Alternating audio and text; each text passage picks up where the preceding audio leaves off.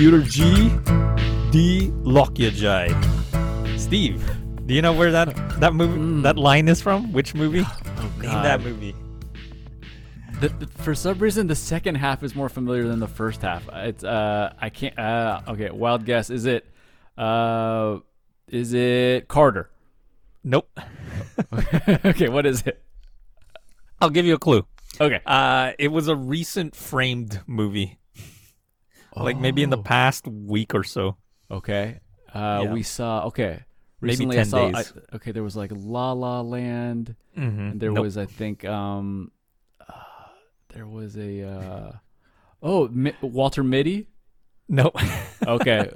Do you want to hear the line again? Yeah, sure. All right. It's Computer G, D Lokyajai. What the fuck? It's All a right. line I quote randomly all the time. All right, I think you're just gonna have to give it to me, Okay. and then I'm gonna be like, oh right, of course. Yeah, it's Slumdog Millionaire. Oh yeah, okay, yes, that is Yes. okay. Yeah, absolutely, absolutely. Yeah, I got that one in That's frame, beautiful. by the way. Yeah, but that's what the host always says, and then there's actually like a clip of it on YouTube, and I was so happy. Say that? Yeah, because and somebody translates it. So what he's actually saying is when he says computer G, he's like referring to the computer as a person. So Oh. yeah, but then he says the letter, which is what they pick. So it's D, and then Lokyajai means like lock in the answer. Lock in your vote. Yeah. Yeah, oh, lock in Yeah. your vote. Oh. God, I love that guy. Yeah, he's so good. I remember during the awards circuit, Mm-hmm. when, for getting their Oscar and everything, he was so excited to be up there on the stage and just like so proud. And he would like, say something really compelling and hold up the Oscar and like wanted, you could feel that he wanted to get a big applause, and then like that would be it, and they'd walk off. But I feel like he had a moment during the speech where he did that, like he said, this was Slumdog Millionaire or something like that. But He then was made for it. yeah, but then before he started to walk off, but then someone like killed the momentum and like came onto the mic and then said more thank yous. So man. so then he had to like insecurely stand there and like, Mm-hmm. oh, I missed my moment. So yeah, I love that Yeah. guy. Yeah, I think his name is Anil Kapoor. Yeah, that's his name. Yeah. Shout so, out. Yeah. Yeah, well-known actor. Yeah, fucking badass. He is a badass. Well, you know what? I do have a quote for you. This is kind of Okay. like a loose thread. All right, let's do it. A couple episodes back, we were doing. I'll play this audio clip, and you just tell me where it's from. Okay, here we go. Let's go. I can't believe this. You can't even trust your own parents anymore. I'm gonna get a guard dog and a bazooka. This is just wonderful. Perfect ending to a perfect day. Of course, I quoted that line for the episode. That's right. I'm gonna get a guard dog and a bazooka. That's Secret Admirer. 1985 Secret Admirer. Yes, That's absolutely. a great app. Yeah. Good job, Carlo. Thanks. Yeah. Yeah. Hopefully, I'll come up with something that you'll guess too in future episodes. But yeah, I'll probably get one out of every three. But yeah, I'm on it. that's a good batting average. Yeah, Yeah, 333. I'm doing okay. Good. Yeah. I mean, it's weird to me how it's not like the key lines of dialogue or even like the key movies that people quote all the time that I remember. It's just those random things. Like, yeah, the thing why I think most people don't identify that line from Slumdog is because it's part of the tapestry of the show in the movie. So it's like, why would you remember that, right? So Yeah, and for some reason I didn't want to just go racist on it, like Yeah, something sure. about it sounded Indian, but I had like a little mechanism that was like, no, don't go there, like right. Yeah, it's like it's an autocorrect for racism.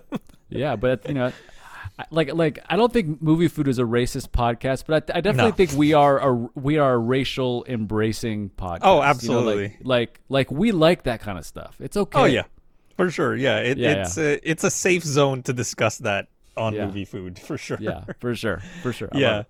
All right. So yeah, welcome back, Steve. How have you been? Dude, I've been good. It's been Yeah. an interesting little chunk of time, and really appreciate the app you guys you did with Bill. The I believe you described him as venerable, and I think we'd also Yes. described him as like the almighty Bill Scurry or the Yeah. mighty Bill Scurry. You guys have obviously great rapport, and that was a really fun app to listen back to. Oh, I'm glad. Yeah, I've been getting some good feedback about that episode too, and we'll definitely have Bill back for a future episode. Hell yeah. Yeah. All right. Well, it's good to have you back, Steve. And you know what? We're gonna try something different this episode. Yeah. So normally, what we do is we do, the quick cuts, and then like we discuss a single movie. But A feature. Yeah. yeah, a feature. We lead into that. But today, what we're gonna do is one long extended. Quick cuts. Yeah, so it's something completely different. And we appreciate people's feedback. If you guys like this, we'll probably do some more in the future. Because sometimes you don't need that one anchor. Sometimes you're good with just random stuff, and just like dipping your toe into different things. Exactly. And, we're also, I feel like we're in the dog days of summer. And, it's been a long sojourn. I got the big CVD, and I'm fine. Everything Right. was fine. But in just the slow recovery of coming out of the brain fog and all that, I ended up just ripping through a bunch of movies, which I honestly haven't gone through this volume of movies in quite a while. I was actually pretty impressed with myself, and it kind of Nice. helped dig me out of the hole. And That's great to hear. And so I'm hoping you've seen at least a chunk of these, and then I'm sure you've also seen a bunch of additional films. So it's like, yeah, we'll just kind of popcorn around and discuss all these things. Let's do it. Let's live All up right. to our name, Movie Food. Okay, All right. So do you want to start? I kind of do. So Okay, go ahead. I want to start. I got around to seeing what was at the time, I think, your front runner for best movie of 2022, at least the front half of 2022. Okay. I saw Triple R. Oh, nice. And obviously, it's a super long movie, and it's kind of not a movie I'd want to go beat by beat through. Similar, like For it's a sure. lot more fun to go beat by beat through like Commando. It's Right. like something that's 85 minutes, 90 minutes. Yeah. But yeah, this thing is a whopper, and so just general thoughts. The second scene is incredible, where I think his name is Rama. Is that the handsome guy? Yes, with Rom? the mustache. Yeah. Mm-hmm. The mustachioed gentleman, Rama. That second scene where he's ripping through all the Indian people that are behind the chain link fence to kind of get one guy that the British dude wants. Right. I was blown away by that scene. Incredible. So yeah, to me that, and just having that at scene 2, really smart, super great hook. It made me want to see where the rest of the movie was going. Then obviously the bridge scene is incredible. Yeah. And that's actually when the title shows up, which is like, I don't know if it's half an hour into the movie or 45 minutes in. It takes a long time to get to the title. Yeah. Yeah. And just last kind of just general thought, just the use of slow motion. Yeah. Obviously there's a lot of films over the last chunk of years, 25, whatever. You use a ton of slow-mo, but there was something about the way they did it here. I don't know. It just seemed more artful. Yeah. And interesting. Yeah. And actually, I heard a podcast recently with the director, S.S. Rajamouli. He was on this, it's Joe Dante and Josh Olson's podcast, Movies That Made Me. So it's like, he talks about like his favorite films, but obviously he had to limit the focus to just Western films because he probably felt the hosts had never seen the Indian movies, even though that would have been interesting to hear. But he talks about specifically Braveheart being an inspiration for that slow-mo, because that was the first time he ever saw that, like in the action sequences where, it would start in normal motion and then it would become slow motion midway through an action, like say a swing of a sword or a hammer, or what are those, like those massive mallets that they had, because that was one of my favorite things about Braveheart too, when seeing the behind the scenes, that where you see the sausage getting made, was the hammer actually had blood in it, so when it hit you on the head, like the blood would burst from the hammer. Oh, smart. Cool. Yeah, but these were like sledgehammers, not just like regular hammers. But him just talking about that, but he took it to another level, especially with that scene that you're talking about, because there's parts where it slows down, and then it speeds back up again, and he's just firing on all cylinders with this film. And I think I mentioned when I first brought up the movie that I'd seen his previous film of his called Icha, or The Fly, which is also an incredible. It's not as action packed, but it's more of a love story. But when he does do action scenes in it, it's amazing. Wow.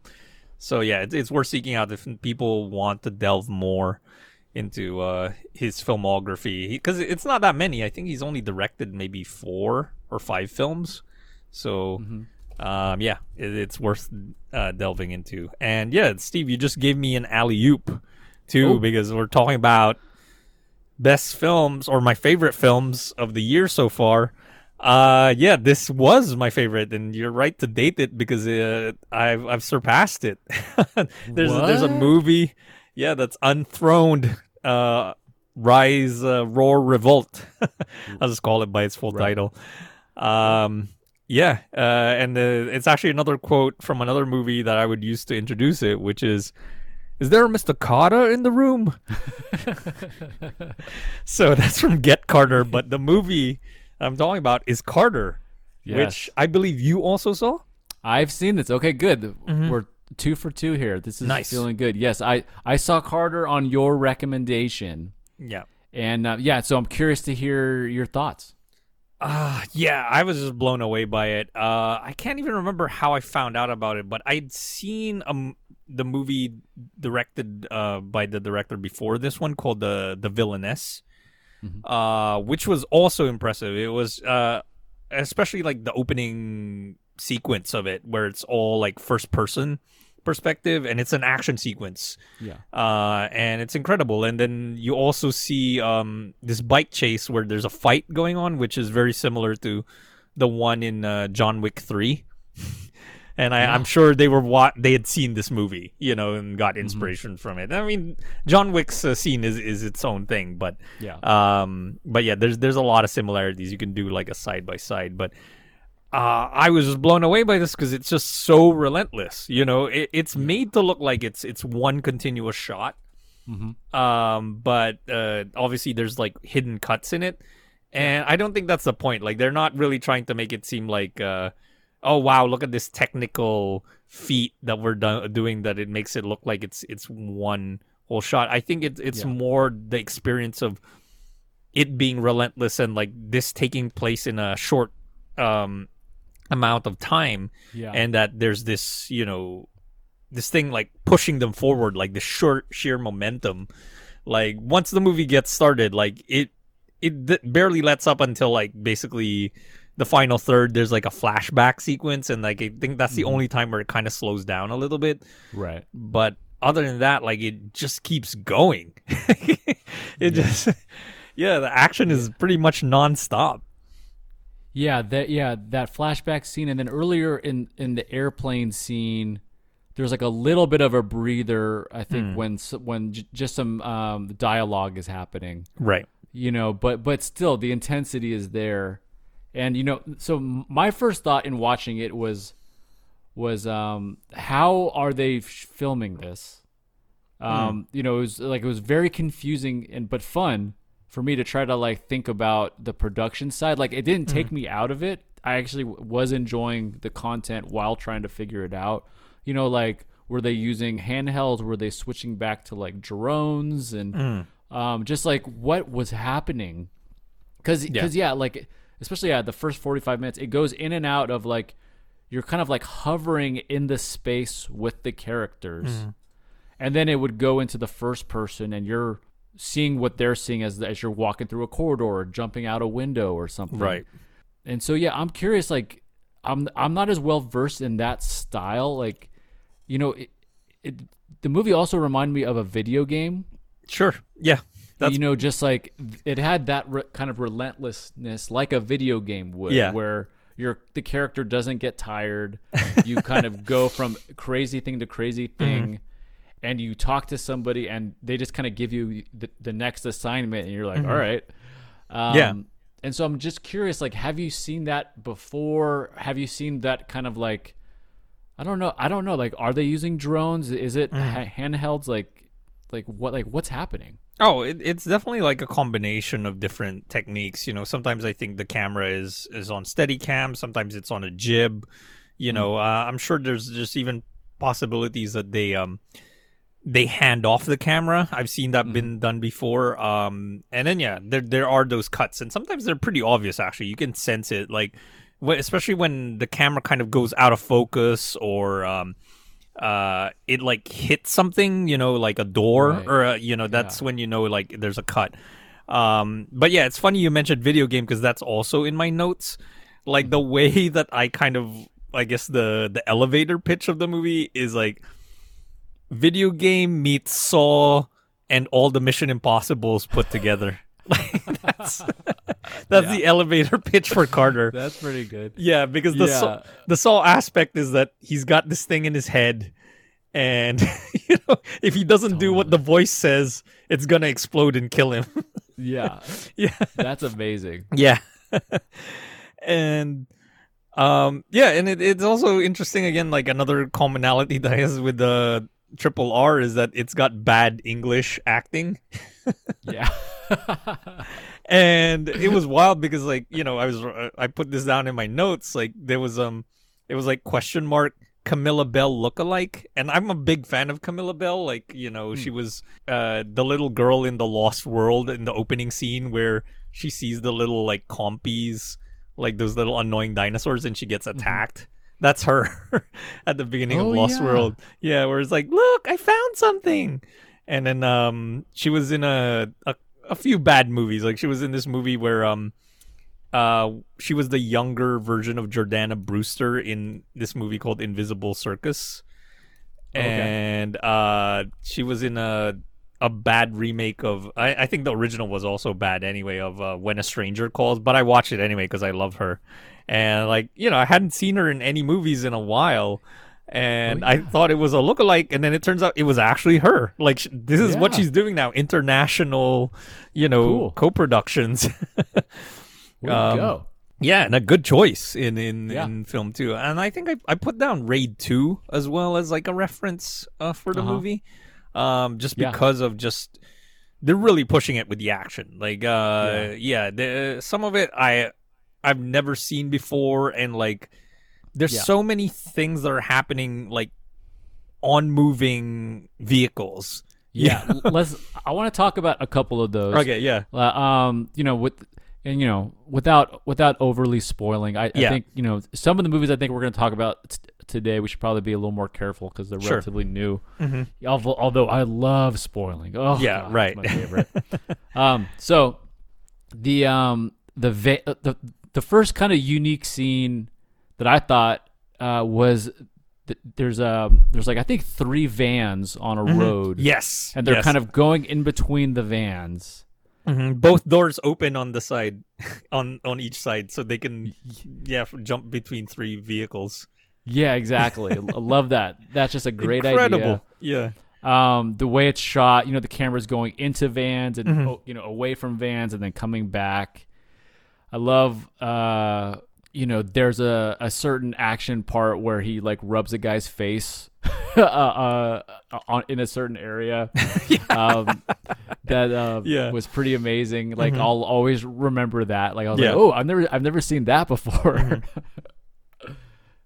And then obviously the whole airplane sequence was pretty startling. I was just really enjoying it, and then when they got to the end part of the airplane sequence. I was just dumbfounded. And I was already in on the movie, and the airplane sequence is, I think, about an hour in. Yeah. The movie's maybe a little long in the tooth. It doesn't have to be 2 hours. It could have been cut down in some spots. Yeah. But man, that airplane scene, I was just so in. Yeah. Yeah. That's why, the Mission Impossible aspect of him riding outside of the plane. Yeah. It's like, it's all there. And but yeah, I definitely agree that it's a flawed movie, even though it is my number one, but I accept it for its flaws. It's like, the bad acting, there's not really much in terms of character development. And if there is, it's like very cliched. But I do like that it has that relentless pace through most of it. Like, I could do without the flashback. Like, I didn't need to see that whole thing of his backstory and everything. Like, it didn't really matter to me. Like, just questions first, answers later. Like, I don't need the answers. Just throw it out. Like the more mysterious, sort of, the better, I guess, at times. Yeah, like, you've never found that out. Yeah. I thought it made North Korea look really beautiful. And at times I was like, oh, is this a North Korea propaganda movie? Like, at times, only because I've heard over the last year or so more about how Chinese cinema, especially action films, they've been putting out more of what you could describe as like Chinese propaganda films against against the U.S. and using American stars like Frank Grillo, or I don't know if you'd consider him a star, but certainly an American actors. Because it seemed like the mission was to break into North Korea, where people were healthier and they were doing important research for this virus or whatever that was affecting the South Koreans and the rest of the world. So it was almost like this weird, like, oh, is North Korea like the one place that's not being affected, or like what's happening? Well, there was definitely parallels with real world circumstances, right? That was the other thing when the pandemic broke out. Now we're gonna get the sorry, I mentioned the word. We're now gonna get the blue thing on Spotify. But when this mysterious world event that affected everybody happened a couple years ago, that was one of the things that North Korea boasted about, that they were like zero, like they didn't have any, and then like everybody was like, well, yeah, because anybody who got infected like got killed. That's how they kept it clean, was that they were murdering the people who got sick. So damn. That's pretty nasty. Right. So, I mean, I do like that it plays upon this, because, I mean, it's always a thing that I think in Korean cinema and even TV shows, because, it's addressed in, I don't know if you've seen Squid Game. Yeah. Like, there's a character in Squid Game where, she defected from North Korea. So it does exist. They do address it in South, because this is obviously a movie from South Korea. But oftentimes it's kind of ignored. It's almost like, oh, it's just this other part of the country, but it's not the same country, but they speak the same language as us, and like it's just this kind of far away thing where it's two extremes, where you have like this dictatorship, and then you have basically this first world where it's been widely publicized that South Korea has the fastest internet in the world. Wow. So and they also have like some of the best gamers, like the best like fighting games, the best at fighting games, or the best at what is it, League of Legends, like those kind of games. So they definitely are tops in a lot of things, and they're very privileged, and they have access to a lot of things that sometimes they take for granted. But I like how the movie plays upon that, of just that idea. And I mean, I guess one last thing before we move on to the next thing, I do also like, because exposition is always the thing that slows everything down when they're explaining what's going on. But because it's basically a prolonged chase movie, similar to Mad Max Fury Road. Like all the explanations happen along the way, and that's what they actually praised the original Terminator for being. Was that like when Reese is explaining everything to Sarah Connor, it's always like they're still running away from the Terminator. They're not like stopping to like have this discussion. Like he's explaining all the Skynet stuff while they're in the car, and Arnold's like chasing after them. Totally. Yeah, and I think that's the way to do it. Like, everybody should be taking notes. If you're making action movies, don't have a scene where characters are explaining everything, like, and then they're just standing in a room.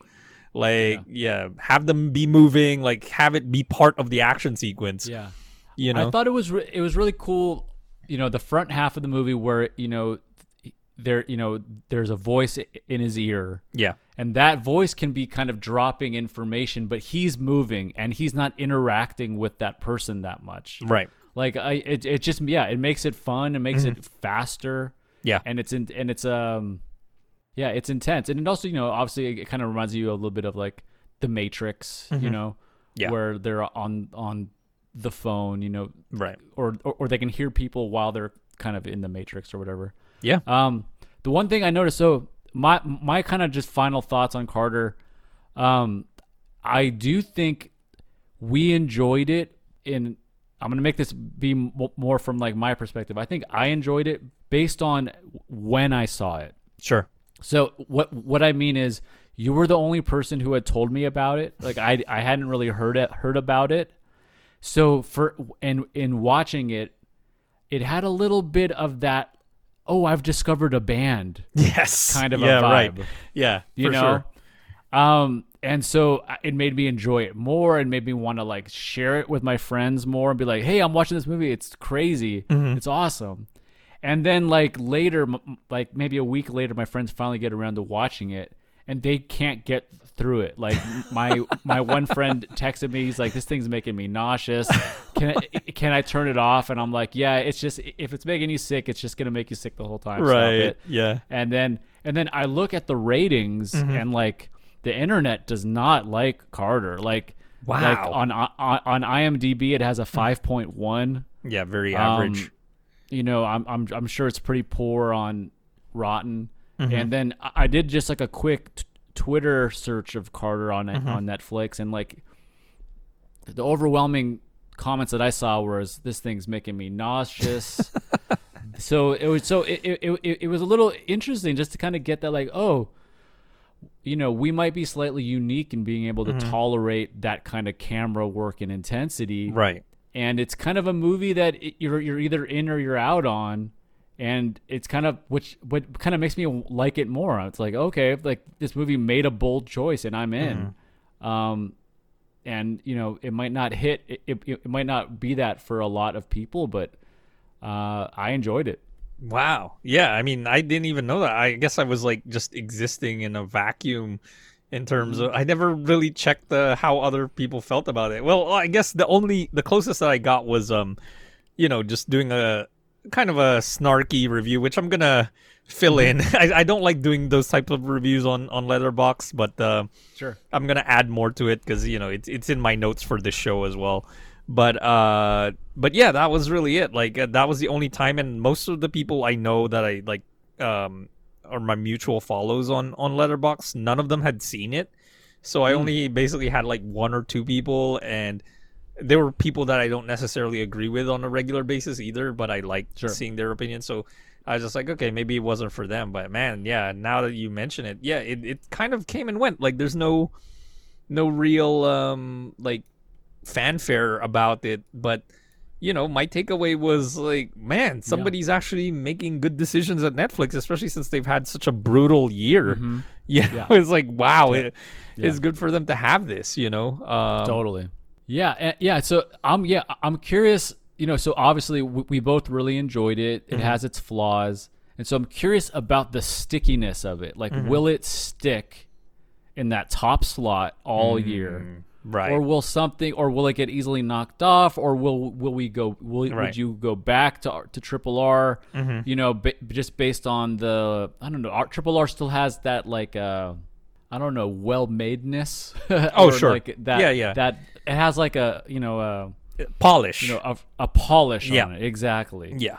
sure. And, the characters in Triple R are pretty great, and they're pretty archetypal. Yep. Even though the end, like, there's a big chunk of the middle of the movie that I kind of forget. But whereas Carter, like, I just remember, okay, I remember this scene, I remember this scene, I remember this scene. Yeah. They get to the train, and then they're rappelling from helicopters, and that totally looks like a video game. And then it ends, incredible. and then it ends on a cliffhanger. Yeah, literally. Oh yeah, I will say that too. Like, I like that. I like that ending a lot because it could have gone for, well, I don't want to spoil it, but it could have gone for an easy out, and I'm glad that that's how it ended. But yeah, I mean, I want to table that point that you brought up about for later. It's gonna come up again. Yeah. Just this idea of stickiness, longevity, like all those things. I'll bring it up later when we get to a later segment. But Beautiful. yeah, what else have you been watching, Steve? All right, man. So another movie that I saw, I think you saw it too, is Jordan Peele's Nope. Oh yeah, for sure. Okay. So Jordan Peele's Nope, very interesting movie. My general takeaway, before we kind of get into it, if we want to get into it, was I didn't necessarily enjoy watching it. Wow. Okay. Like there were times where I was interested, but there were a lot of times where I was really bored. I don't know. I was a little just like, get to it. Yeah. But I will say, similar to Licorice Pizza, which I didn't necessarily enjoy watching that one too. I've enjoyed kind of living in the post-watch of Nope life. Like I'm driving on the freeway and I look up at the clouds and I'm like kind of freaked out by the clouds. Yeah. And then I'm like wondering what's behind that mountain, and just the general idea, of, obviously I think people know at this point that it's UFOs, but they might not know the twist of it. So I don't want to give it away. Yeah. But just that twist on what the thing is pretty freaky. Sure. It's a pretty like, oh, that's kind of a gives me the groin chills kind of like feeling, like ugh. Yeah. A little bit. And to kind of see those shots where it's like there's a couple shots that look like you're looking through an aperture, and it looks like there's like fabric flowing on the outside, and then to kind of learn what that actually is. Yeah, the title card, the opening title card, it's through that, and then you find out what that is. You find out what that is. Like that's like that. Those scenes are very like, ugh. Yeah. So it definitely has a creep factor, but Right. so like. I actually really enjoy it now. I just didn't enjoy watching it, which is like a weird combo. Yeah, maybe it might. Yeah, I'm curious if you rewatch it. Like, I guess we never brought this up, Steve, but how often do you rewatch movies? Only since we started this podcast. Wow. Okay, so you're one and done. That's it. Yeah. Well. Okay. Well. Obviously, I used to watch. Well, no. Okay. I mean that's a little bit that's a lot of hyperbole, because back in the day, obviously I used to watch movies all the time that were on repeat on TV, but then since then, really the movies I've watched the most were the movies that I owned, which were like Braveheart, Saving Private Ryan, Half Baked, Starship Troopers, and then at some point I kind of stopped owning movies, so then I kind of stopped rewatching. I probably have rewatched horror movies more, like The Thing. Yeah. So yeah, I definitely can see a world where I would rewatch Nope. Yeah, for sure. Yeah, it seems like a movie that I feel over time it's just gonna be like a staple for TV. It's gonna show up on TNT all the time. Like it just feels like it's that type of movie, or it's gonna be like a Halloween type thing, right? Because it's not gory. No. Yeah, so it sounds like you enjoyed it. Oh yeah, I mean, I got like the full freight theatrical experience. I actually drove to Universal City and watched it, on the full IMAX screen, not Limax. So I didn't settle for less. So that was a big part of the experience, was just seeing it and how like Jordan Peele used IMAX, because cool. it was specifically shot with IMAX cameras. Well, certain sequences were, obviously they couldn't shoot the entire movie that way because he would have been reaching like Christopher Nolan budgets, but he shot most of it in IMAX, and especially the main sequences that you remember in the movie, and it just used the verticality of the medium so well, because you found yourself like while you're watching it like looking up a lot, That's really cool. Yeah, so I thought that was great. Like I don't think filmmakers like utilize that. That's like a very underrated technique that you can use, where you can control where the viewer is looking in the frame.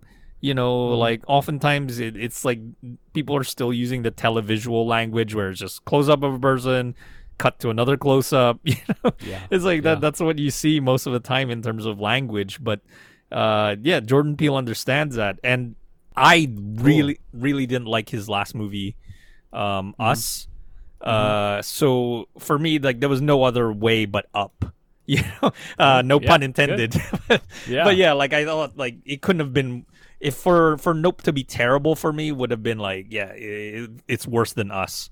So I think he did really well. But yeah, I understand, like it's a flawed movie. I even understand like the criticism that he may have been like trying to make two different movies and like forcing them together with the whole plot relating to the monkey. Yeah, which is actually, I do find it compelling, that whole I mean, he opens the movie with it, so it's like that's the mystery that he establishes, where that was more compelling than whatever that object is in the sky. I didn't mind any of that stuff. It was I think if I would have got the full IMAX, the full experience, I think that really would have made a difference.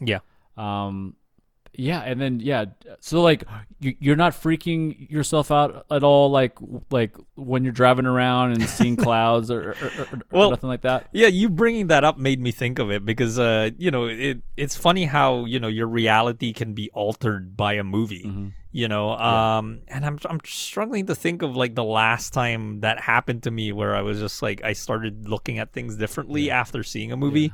Well, like I can list a couple of like the main, obviously everyone knows Jaws. It just made everyone even scared to swim in a pool, right? And like you can kind of freak yourself out just on your own there.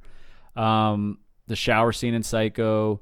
For me, after seeing obviously The Ring, anytime you would see static on a TV was really scary. That doesn't really happen anymore, right? And then also I remember seeing Blair Witch, right? And for some reason, the ending scene, when you see the guy standing in the corner, and that the information you got in the movie was like, okay, if you see a guy standing in the corner, that means the witch is behind you and about to kill you. And so then I remember going home and like over that next week, kind of thinking I'm seeing things in the corner, and having that like visceral, oh my God, something's behind me, Right. So I don't know. Is there anything in there that jogs your memory? I mean, I would say probably Contagion was that movie, which you can technically consider to be a horror movie. But when that came out, and I remember, I guess I must have mentioned this in our Soderbergh episode, that when he was doing interviews, he was like actually fear mongering a bit, because we were much safer back then. It was like we didn't have to worry about anything. But but he was like, washing your hands, that's probably good for like 30 minutes. Using hand sanitizer might protect you for an hour. Oh my God. Those are the type of things where you start becoming a hypochondriac. But I was even thinking this movie was altering your reality in terms of where it's set and the landscape, because it is, that's a part of the valley, right, where they shot it. Like it looks like Santa Clarita or somewhere north. It could be. It could be just like North San Fernando Valley. It could be like Silmar or Right. something. But then or it could be like just beyond the like in like Tahunga or something. Right. But then it definitely looks like anything past Magic Mountain. Right. Too. So it's like it feels like, oh, this is happening in Southern California, really? And I gotta ask you, Steve, how do you feel about them featuring the Burbank fries or NoHo fries? Oh, I love that. I love that. Yeah, Yeah. Fry's was like the spot to go to get a big stack of like 100 blank CDR or CDRWs. Right. And then you would just make mixtapes and burn things for like that was the spot. Yeah, And man. It's kind of sad to learn that, they obviously highlighted Fry's, but Fry's went under. Yep. At the same time.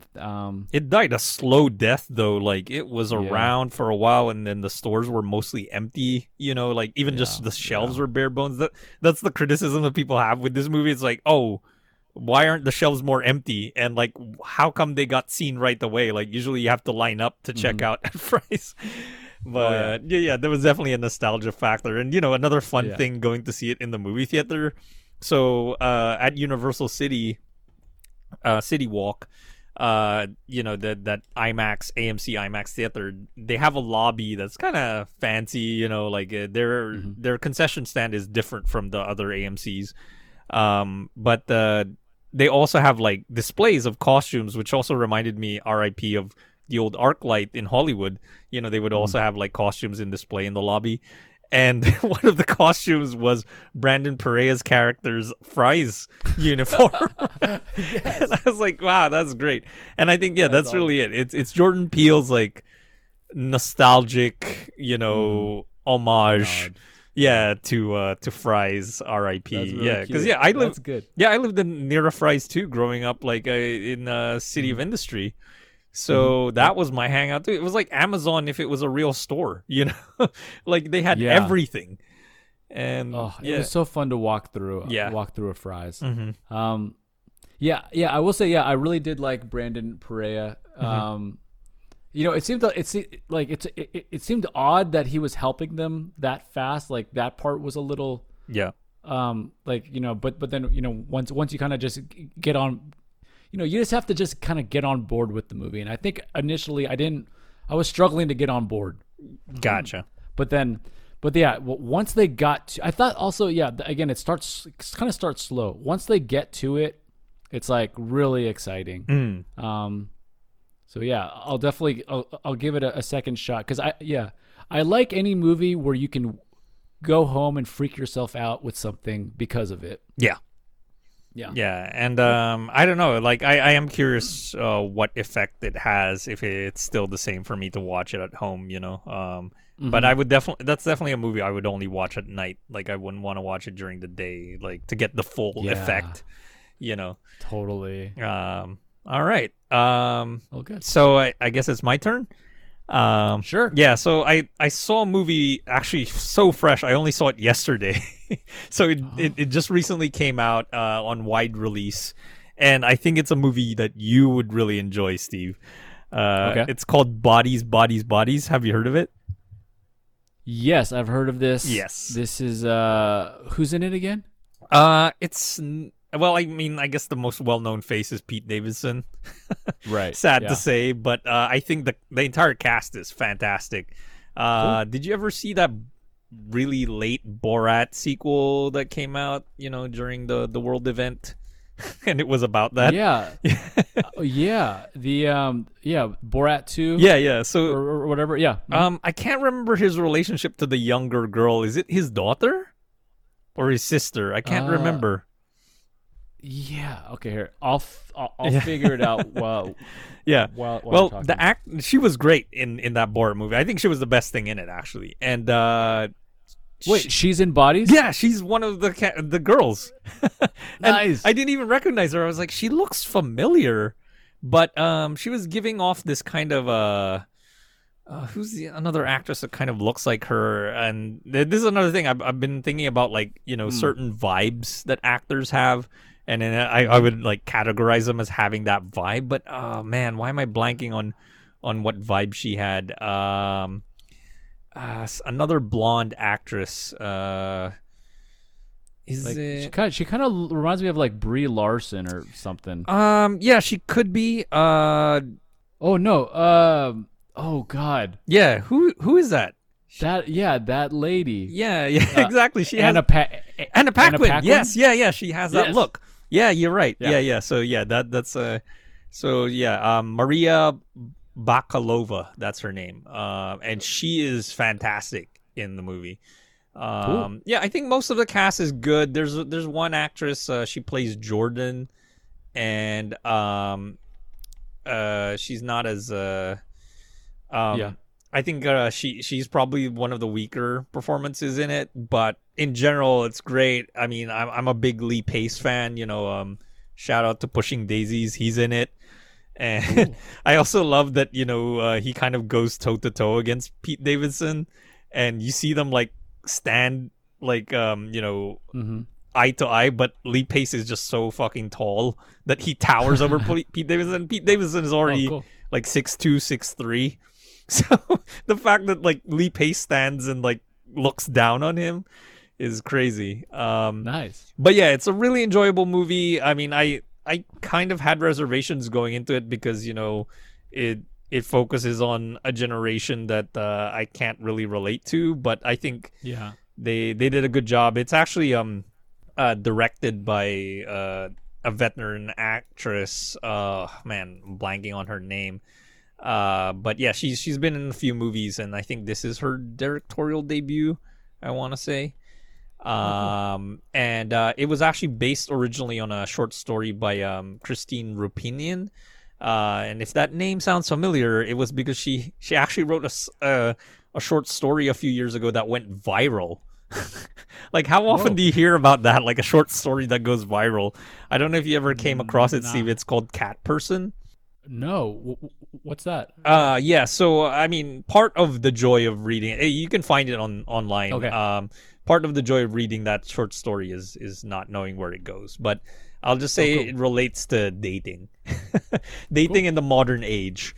But yeah, apparently they completely like revamped the script. Like it barely resembles what it originally was. So yeah, she still gets like the story credit for it. And the director's name, actually it isn't her first film. Her first film is Instinct, but her name is Helena Ragin. I want to say that's how you pronounce her last name. But yeah, it's very well done. It's like it's I guess you can say it's a horror, but I don't know. I mean, my whole thing is I just don't get scared easily. I've mentioned this before, so I mean, it looks more like a comedy. yeah. There's definitely black humor in it. Yeah. And yeah, there's one like little bit that happens towards the end of the movie that had me laughing out loud. So I'll just say that. Oh, good. Okay, cool.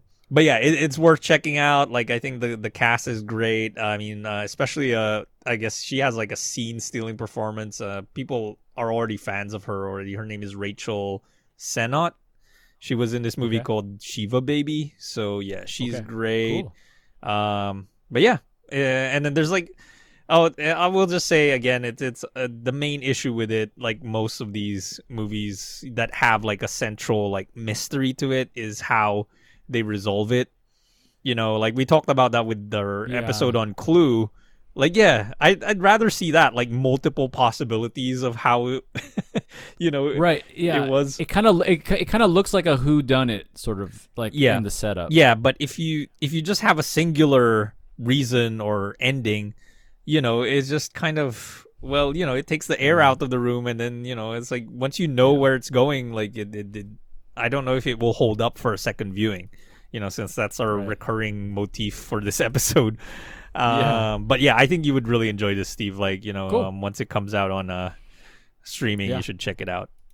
Cool. Yeah, that sounds good. Yeah. I'm looking for more. Like I created a list of films like way back, and I'm kind of cutting into them, which is nice. Nice. So cool. All right. Bodies. Yep. So yeah, what else have you been watching? So another one that I saw, and this is kind of a controversial one. So we may need to cut this. I don't know. All right. I saw Alex's War. Oh, okay. I don't know. I don't know if you've heard of this. No, I'm or not if you're familiar with it at all. Okay, so there's a documentarian. I want to get her name right. Alex's War. I think the person who made the movie is also named Alex, but it's a woman. Her name is Alex Lee Moyer. Mm-hmm. She also made a documentary a couple years back that kind of got a little notoriety called TFW No GF. Oh, I heard of that. That was Yeah. That's kind of about incels and about online kind of culture, Right. Especially among questionable young men, I guess you would suggest. And so this movie is about Alex Jones. Oh, wow. Very timely. Yeah, the very controversial figure. Yeah, and timely because of, he's now, the verdict has come in and he owes all these families up to like $50 million. And, it's very, very, he kind of is a big, he's someone who just immediately puts people off. And so I was curious about this movie because I had heard because I follow Alex Lee Moyer, and so I was kind of curious, like, okay, well, what's the vibe here? Like, what's gonna happen? And the movie ultimately is kind of just like it's a little slow, I would say, and it's kind of tying the origins of like where did Alex Jones come from, like from starting his career on public access radio in Austin, covering the New World Order and all this kind of stuff, and like going after George Bush and going after what he thought were these kind of things that you would kind of see kind of covered through the movies like Eyes Wide Shut. That there's some kind of underground secret society that's being kept from the public and that the world needs to know about it. And and Alex Jones was featured in Richard Linklater's that's how I know him from Waking Life. Scene. He has a very memorable scene. Yeah. And so and the movie kind of starts there and just kind of cuts back and forth between old clips of him. Yeah. And then more recent clips of him at like the January 6th, protest turned insurrection. Right. And then him talking about Sandy Hook to him being in court and him talking about the whole thing. And so it's kind of left, there's not a lot of narrative in the movie. So it's kind of a hard watch. If like you almost have to be either interested in what the story is or an Alex Jones fan to watch it. So like I don't think a lot of people are gonna watch it. Right. And ultimately, I thought it was kind of a little bit of it could have been more interesting. Right. Unfortunately, like it could have had a little more zip, a little more poignancy, a little more like, it kind of just presented a smorgasbord of him and said, "All right, you now decide." Was the kind of the vibe I got. Whereas I feel like people have already decided. Yeah. like how they feel. Like maybe make it a little more. I don't know. Like I wish it had a little more of a narrative. So like just like rather than talk about Alex Jones, I want to talk about the documentary, and I think it just like just wish it had a little more of like a through line, and it maybe did and I missed it. Like maybe the through line was people are complicated or something, as kind of vague. I just wish I had a little more zip. No, I get it, and I mean now that you're saying that it kind of takes a more like you decide objective approach, that is one of the main knocks that people have against documentaries, ironically enough, that they don't want it to be objective, like and also I guess the implication of that is also that they let their subject take over, and then that just becomes the material. It's like they're resting on that rather than like doing something creative. And I mean, I have a couple of friends, actually former guest of the show, who also wants to come back soon. He doesn't watch documentaries, Brandon. Yeah, and that's generally his critique of it, is that the documentaries are just like they're overly reliant on talking heads, and and I mean that's my issue with documentaries as well. Actually, I don't like talking heads. There's got to be a better way of showing it. I actually prefer documentaries that don't have narration, or they're just kind of. Well then, yeah. Well, Alex's War might be something just to kind of like take a look at then. Yeah, because there's not a narration. It's all like clips, like interview clips of him, more recent clips, and then flashback clips. Yeah, but the thing is, I still feel like if it's overly reliant on that, that also is not gonna interest me. Yeah. Like what I need is a perspective.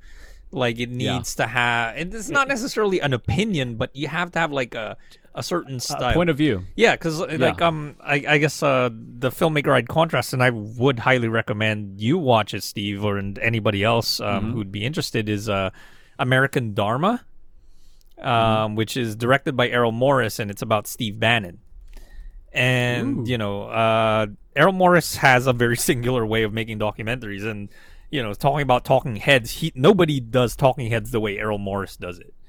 Okay, cool. He has this way of basically, it's actually a device he created called an Interrotron, where the person is actually facing directly to the camera, but what they're looking at is a projected mirror image of the interviewee, which is interviewer, which is Errol Morris. So it looks like he's talking directly to Errol Morris, but he's actually looking at the lens of a camera. Yeah, it's an incredible device. So once he came up with that, like his talking heads are unlike anybody else's, and obviously you from American Dharma you can see that Errol Morris doesn't agree with him, and he does take him to task, and it's kind of unfair actually. This is why the movie was kind of suppressed when he was trying to get it out. He couldn't get a distributor for it because they thought, it's giving Steve Bannon a platform, and he needs to be canceled and muted and muzzled or whatever it is, but it's not that. I mean, it does let him talk, but at the same time, one of the things that Errol Morris does is, I mean, he's talked to Robert McNamara and who was Bush's war guy, Rumsfeld. He also has a document like with these guys, like, and he's interviewed other people too that are just like kind of morally questionable, or you're not really sure where their ethics lie, but Morris is good at like interviewing in the sense that he lets them kind of kill themselves on screen, kind of. He gives them enough rope basically to hang themselves with. So that's the best. So the American Dharma is brilliant, and Cool. Errol Morris just has this style which is it's also propulsive, like it's carried by this momentum. Like he used to collaborate with Philip Glass a lot, so Philip Glass's score would be that insistent minimalist score that would push it forward. And I don't think he works with Philip Glass anymore, but the composers that he's used now also do that style of music, so it's very compelling stuff.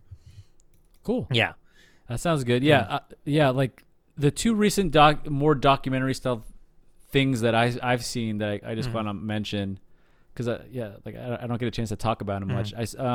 One is relies heavily on narration, so it might not be your thing, but I think it was in February of 2021. Adam Curtis. Oh yes. He put out "Can't Get You Out of My Head." Which was like I think a 6-part series, and I remember seeing it on YouTube. That's where he released it.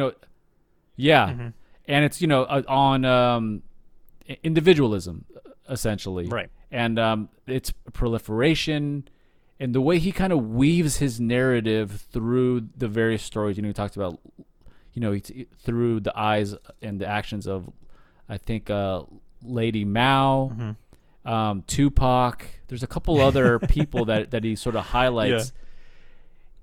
It's a way of doing the narration that it's really hypnotic and it's really easy to digest, but I also don't get a heavy hit of editorializing or like overly telling you what to think. Obviously, that there's some of that in there, but I remember really enjoying that documentary. Yeah. And so it sounds like you've seen it. I have not actually. I guess I started to watch it, but I don't know why I just couldn't.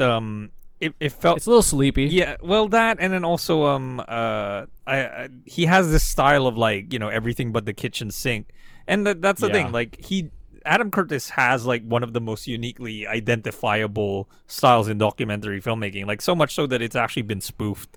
Like I'll send you a link to it, Steve. Like, yeah, there's an Okay. amazing Adam Curtis spoof on YouTube, Ooh. and it's only like 3 minutes long. Okay. But it utilizes all the cliches that he uses because he also loves certain pieces of music and he'll use them repeatedly. Like he loves Nine Inch Nails' is A Warm Place. Like he's used it in several of his movies. No Yeah. way, that's funny. Yeah, and A Warm Place is like the brief respite from the brutality of the downward spiral. I mean, maybe Closer is Yeah. like that too, but it's the only instrumental piece in all of the downward spiral. That's funny. And he uses it repeatedly, and like he definitely relies a lot on industrial and electronica music, and he has the budget for what it. a dirty dog. Yeah. Like who would have thought that he would be just getting down and like at these like dirty industrial clubs. That's Right. pretty sweet. Yeah, exactly. And I mean, the parody makes fun of it. It's like, oh, he discovered his skinny puppy CD, something like that. I think that's what he says. It's great. Yeah, I'll send it to you. And good. we'll have it in the show notes too for anybody who's curious. But I'm Yeah, and then I just want to mention the other doc that I really liked recently. What also came out last year was on HBO, the Q Into the Storm documentary, where that Cullen Hoback, who did Monster Camp and Terms and Services, he did a doc in 2012 on what is actually in the terms and services that we right. quickly Just click accept, through yeah. on and then he also did one on water contamination, what lies upstream, that was really good, maybe in 2017. But yeah, in 2021 he did this Q Into the Storm doc, really easy to watch 4-episode doc that's on HBO Max, where essentially he was trying to figure out who was Q, and he figured it out. Oh. And it's like if you want to know who Q is, watch that doc. It's not Steve Bannon. Yeah. And this is the Q of QAnon for those who Exactly. Yeah. who need context. Yeah, exactly. Yeah. Okay. All right. Yeah. I mean, HBO has like their lane of documentaries, and there's definitely some that stand out. Like The Jinx is an incredible documentary, but also right. that's what I'm saying with Adam Curtis or even Andrew Jarecki. They have a perspective. They have a style that's identifiable. Yeah. Or Errol Morris, who's like levels above these guys. I mean, Errol Morris is like the granddaddy of documentaries. For Cool. them, yeah. Like everybody follows Errol Morris. Like I was even watching the Jeff Goldblum World According to Jeff Goldblum show on Disney Plus, which I love that show. And I mean, I love Jeff Goldblum, but I can't help but notice that this is definitely inspired by Errol Morris. Like the use of archival footage, because he uses it in a creative way. It's like it's not within necessarily the context, and Adam Curtis does this too, and that's why I kind of I want to say I'm hot and cold with him, because like a documentary like it felt like a kiss is great. I really thought that was an incredible documentary, and I think it's only an hour long because he also tends to make stuff that's, I mean, obviously that one was multiple episodes. It got kind of hard to finish at the end. It definitely was long. And then Bitter Lake is like 3 hours, and then just because he's hopping from one moment in time to another and different footage from this thing, it can get exhausting. But like an hour with It Felt Like a Kiss is perfect, and because also he's doing the Los Angeles Plays Itself thing where it's composed of film clips, so it's fun like seeing, that's that movie and that's that movie, so I think that's probably my favorite Adam Curtis film. But I don't mind it. Like I think actually Adam Curtis is perfect for starting a discussion. Like if you want to watch it with somebody else and have a conversation about what you're seeing, it's great for that. It's definitely a good conversation piece. Totally. And just before I forget to with Bodies, Bodies, Bodies, I love the soundtrack of Bodies, Bodies, Bodies. It's by cool. Disaster Piece, who also did the soundtrack for It Follows, which is another A24 horror movie.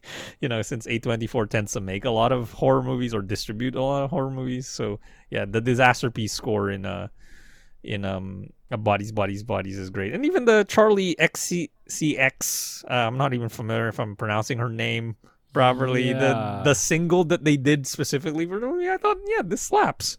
Like, this is pretty good. Oh, good. Yeah. So Nice. yeah. Cool. All right. So is it my turn? Sure. Yeah. Okay. All right. So another movie I saw recently is I'm gonna say the French title first and the English title second. It's Rien à foot, which is a curse word, and that's actually what the English title is. Zero fucks given. It's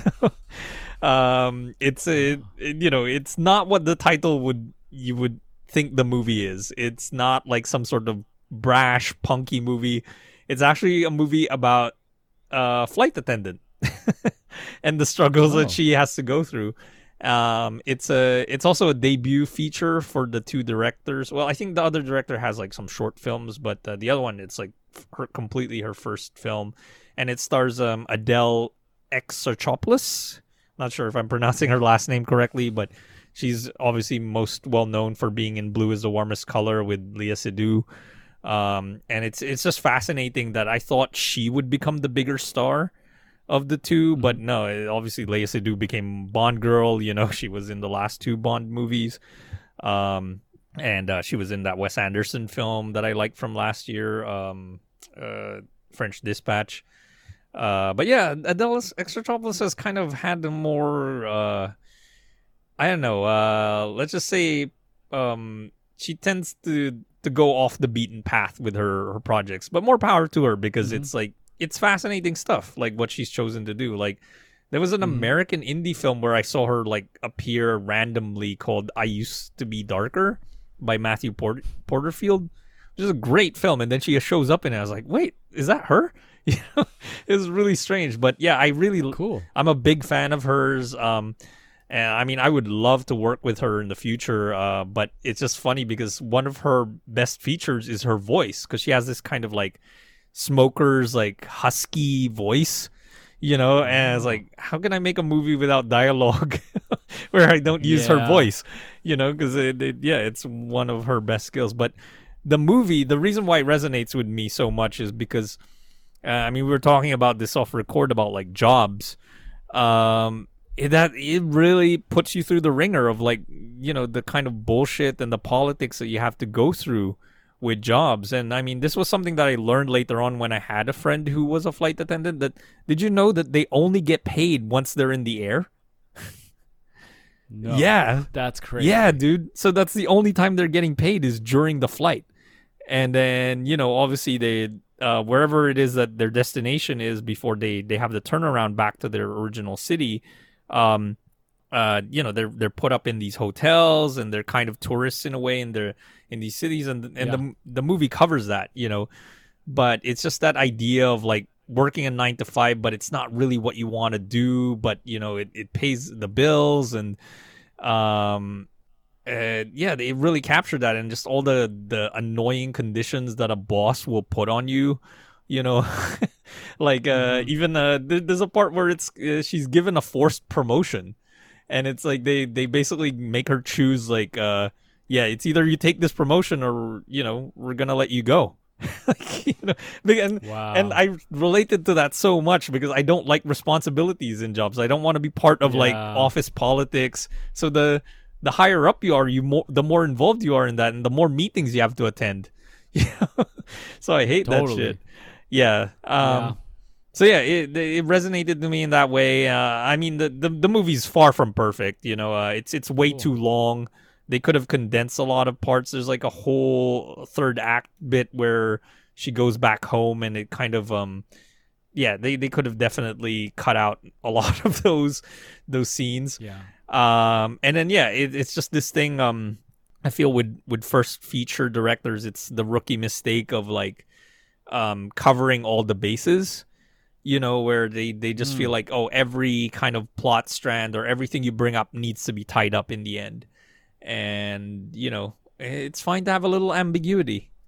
So, yeah. But yeah, zero fucks given, still worth watching. And I mean, I love how they made it too. Like, it's, they actually booked their own charter flights and created their own airline on this plane, and then had the extras be the passengers. It was great. Like I love that. The Wow. production behind it too.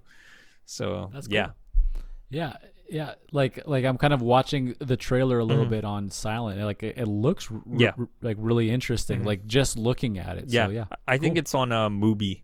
It's streaming on Mubi right now. So Oh, yeah. good. We love movies Yes, here. we do. Sponsor us, Mubi.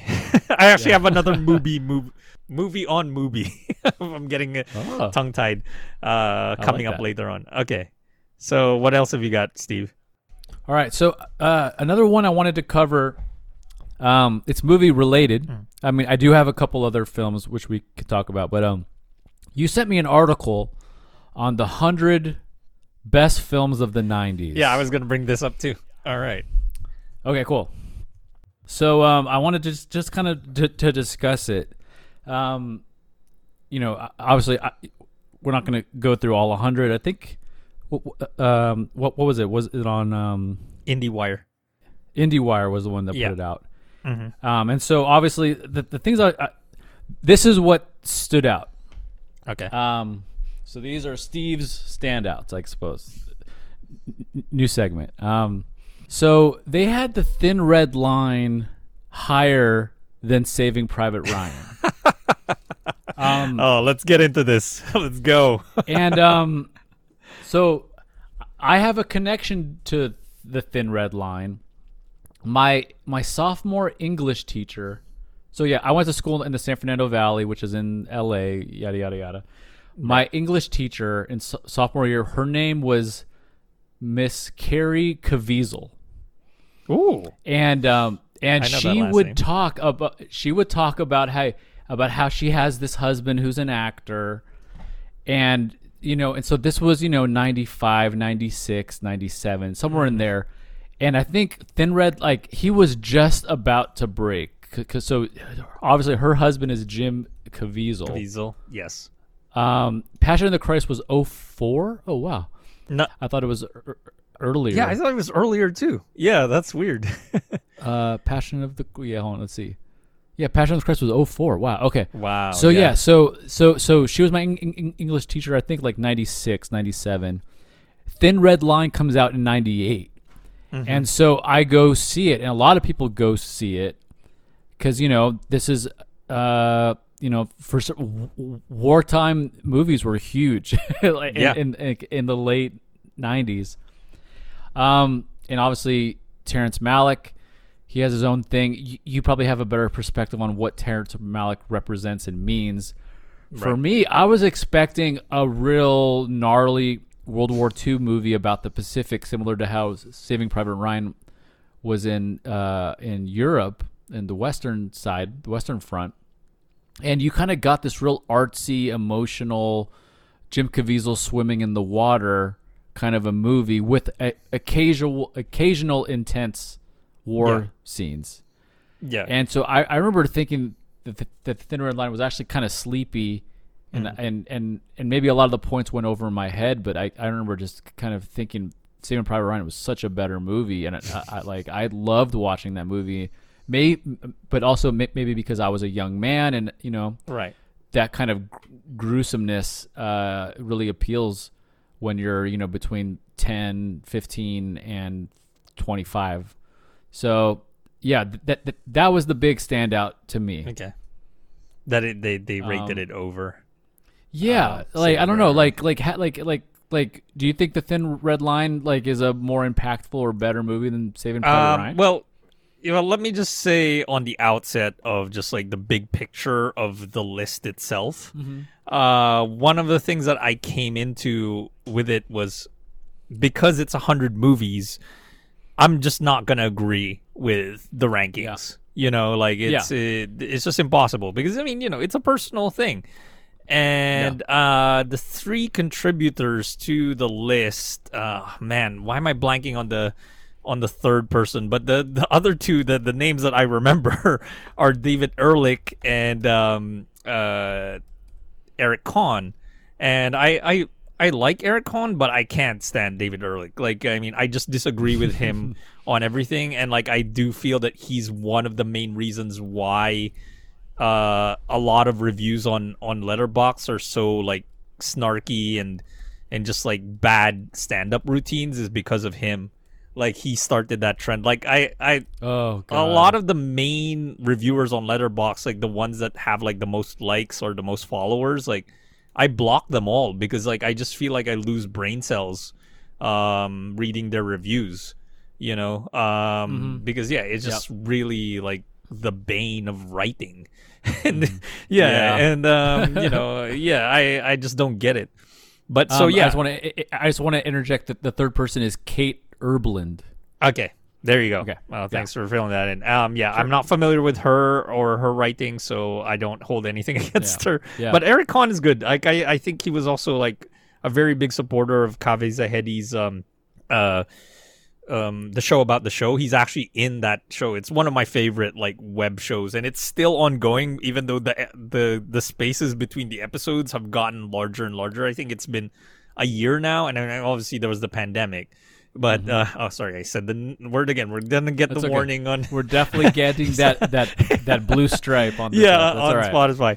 But yeah, like that slowed him down. But he was on the show, and it's a crazy show. There's nothing else like it. And it, you know, it's basically like every episode of the show is about the making of the previous episode, so it gets so meta. It's crazy. But he was a big supporter of that show, and I think that's also part of why the show was able to like keep going.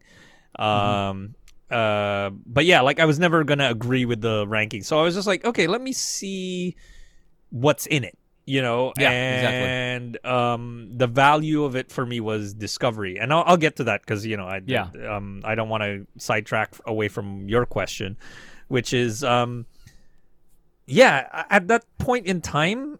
I'll be even more deeper with the context. I actually wasn't allowed to see Saving Private Ryan. My mom was like, it's too violent. You can't see it. But she did let me see Thin Red Line. So I actually saw Thin Red Line before Saving Private Ryan, because the ratings were weird in the Philippines. Like, Saving Private Ryan was like rated R, and you know, when you get an R rating, actually technically it was R13, which is weird. So I still could have actually gone in and saw it, but you know, my mom wouldn't let me. So it's like, you know, and she's giving me the ticket money. Thin Red Line, which is also rated R here in the US, in the Philippines it was a PG-13. You know, and as far back as I can remember, it was uncut, you know, even like the whole thing with Woody Harrelson blowing his ass off. You know, it's just the comic scene. But going into it, I was also surprised at the pace of it, because I was expecting, you know, because the trailers build it up to be that way. Like, it's this all-star movie. Like, I wasn't even expecting Jim Caviezel to be the lead. You know, he's like the main guy. Like, I really thought, it's like, man, it's got George Clooney in it, Nick Nolte, John Travolta, but they're all like, they show up in one scene and then you never see them again. But Sean Penn as well. Like, it's a crazy cast. But yeah, like it was kind of a culture shock for me to see this movie, and it was the first Terrence Malick I had ever seen. But I was aware of the context that it was his first movie in 20 years. Like, he was gone in the wilderness. Like, you know, he hadn't made a movie since Days of Heaven at that time, which came out in 1978. So it was almost 20 years of just no movies from Terrence Malick. And he was always like this mysterious figure that, you know, he doesn't have his photo taken. You know, I mean, that's one of the highlights of TMZ for me, that they actually did a piece on him where they spotted him in public. Because, like, he was hanging out with Christian Bale or something, and they filmed him, like, leaving a restaurant or something. That was hilarious. It was, and they did it as a feature of, like, that they spotted Bigfoot or something. But he's like notoriously a recluse. He doesn't do, you know, commentaries or interviews really, even though when he kind of had his brief run of my favorite period of his is, like, you know, when he was doing Knight of Cups and Song to Song and To the Wonder, all these movies. When he was doing that, he actually did a Q&A at like South by Southwest, and somebody recorded it on their phone, and it's amazing. So he's not he's not as he's not like J.D. Salinger or Right. Thomas Pynchon level. There's still access to him, but it's just he doesn't do press junkets and shit. But yeah, so that was the big deal about it. But when I finally got to see Saving Private Ryan, I mean, I had this. It was probably like maybe 2-3 years later. And I saw it on tape, so I didn't get that cinematic experience that you got, because even just watching it now again on Blu-ray, I got it on Blu-ray. That opening sequence, on the Normandy landing is just incredible. Like if you have a good sound system, good TV to watch it on, man, it was a trip to be in the theater and to hear the bullets whiz by you and to hear explosions behind you and like the screams or what, just like. The sound mix in the theater was pretty amazing. Yeah, and I guess at that point I was like, I was kind of a Spielberg hater at that time. I've come around to it now, but like I was very dismissive of a lot of the elements of the movie, especially just like how long the journey is. For them to get to the end, and then that whole battle I think is like 45 minutes or something at the end, where at the end, and then I didn't really care for the prologue and the epilogue with the older Ryan, finding the graves. Like I just for sure, so I had issues with it, and like it was just like, oh man, like Thin Red Line is like this transcendent poetic film, so I was placing that above it.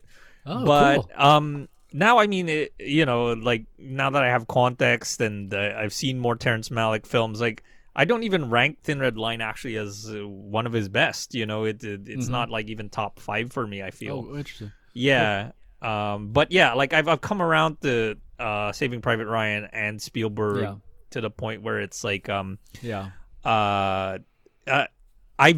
don't take it seriously. Like Spielberg kind of has created this line where he does like his fun adventure blockbuster movies, and then he'll do something serious like Lincoln or Amistad, and Saving Private Ryan is supposed to fall into that.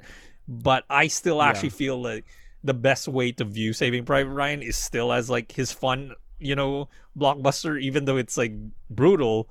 It still feels like, oh, it's the familiar Spielberg trope of like a group of guys or a team like trying to get through something and survive, like it's a boy's own adventure type deal. Yeah, it feels like he wanted to do a Men on a Mission movie, and Tom Hanks wanted to live out a fantasy of hitting the beaches at Normandy. Right. Because I know that Hanks is a real World War II head. He produced the Pacific, I think, after and Band of Brothers too. Yeah, both him and Spielberg. Yeah, exactly. So it seems like a marriage between them in a way. But yeah, I think what we're circling is this might be the theme of this app is just timing.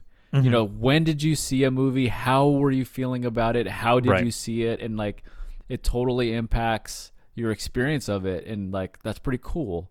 I definitely Saving Private Ryan is long. Yeah. And it's a lot of it. Yeah, like I really just like a couple scenes in it. Like if I really think about it, whereas my experience with Thin Red Line is I remember the feeling it had, but I don't remember really any of the scenes. Right. So because that's what it is. Yeah. I mean, he delved even more into that with that period that I'm talking with, where it's like everything is fleeting. It's not really scenes. It's more like moments and how things feel, and I love that, and that's why I guess what he evolved into, and now he's kind of moving away from that. But when he had that little period, especially with Knight of Cups, it's one of my all-time favorites. It was just, there's something about it where it really like inspires me. But yeah, I think it's just apples and oranges. They're just two very different movies that just happen to come out within close proximity with each other, and they're both World War II movies. Yeah. And then so seeing as we'll probably never talk about Saving Private Ryan again, I have to just get out my like main gripe with the movie, which is super trivial, and this is not gonna pay off for anybody who's listening, but maybe there's one other person who's thought of this. So the movie's called Saving Private Ryan. Matt Damon is Private Ryan. There's another guy in the crew who has almost the exact same sounding name. Edward Burns' character is Private Rybin. Oh, right. Yes. And it's like, why did they do that in the writing? Yeah, just because right. Yeah. That's a fair quibble because they're not real people. When you're naming characters, like, why would you name somebody that sounds like somebody else? Yeah, and they gave the other characters weird names. So you have Captain Miller, okay, easy. Yeah. Then you have Sergeant Horvath, Private Jackson, Private Mellish, Caparzo, Wade, and then you have Private Rybin. It's like, Jesus, it's just so, man. I don't know. It's just like one of those things where obviously I don't have to be as angry about it, but it just makes me angrier. Right. You know? Yeah. I mean, it's also wild how that cast, it's like a who's who now. Like what have they, become since then? It's incredible. And shout out to Barry Pepper, by the way, Private Jackson. He's my favorite character. Oh yeah. And so likable. Yeah. Yeah. And it's like he's the guy that you want him on your team. Like, you kind of feel safer with him around because he's the sniper. And obviously I've probably mentioned this before that I'm an avid Counter-Strike player. So I started playing Counter-Strike around that time that I saw Saving Private Ryan. So I was like, I want to be a left-handed sniper too that also like recites the Lord's Prayer before I shoot somebody.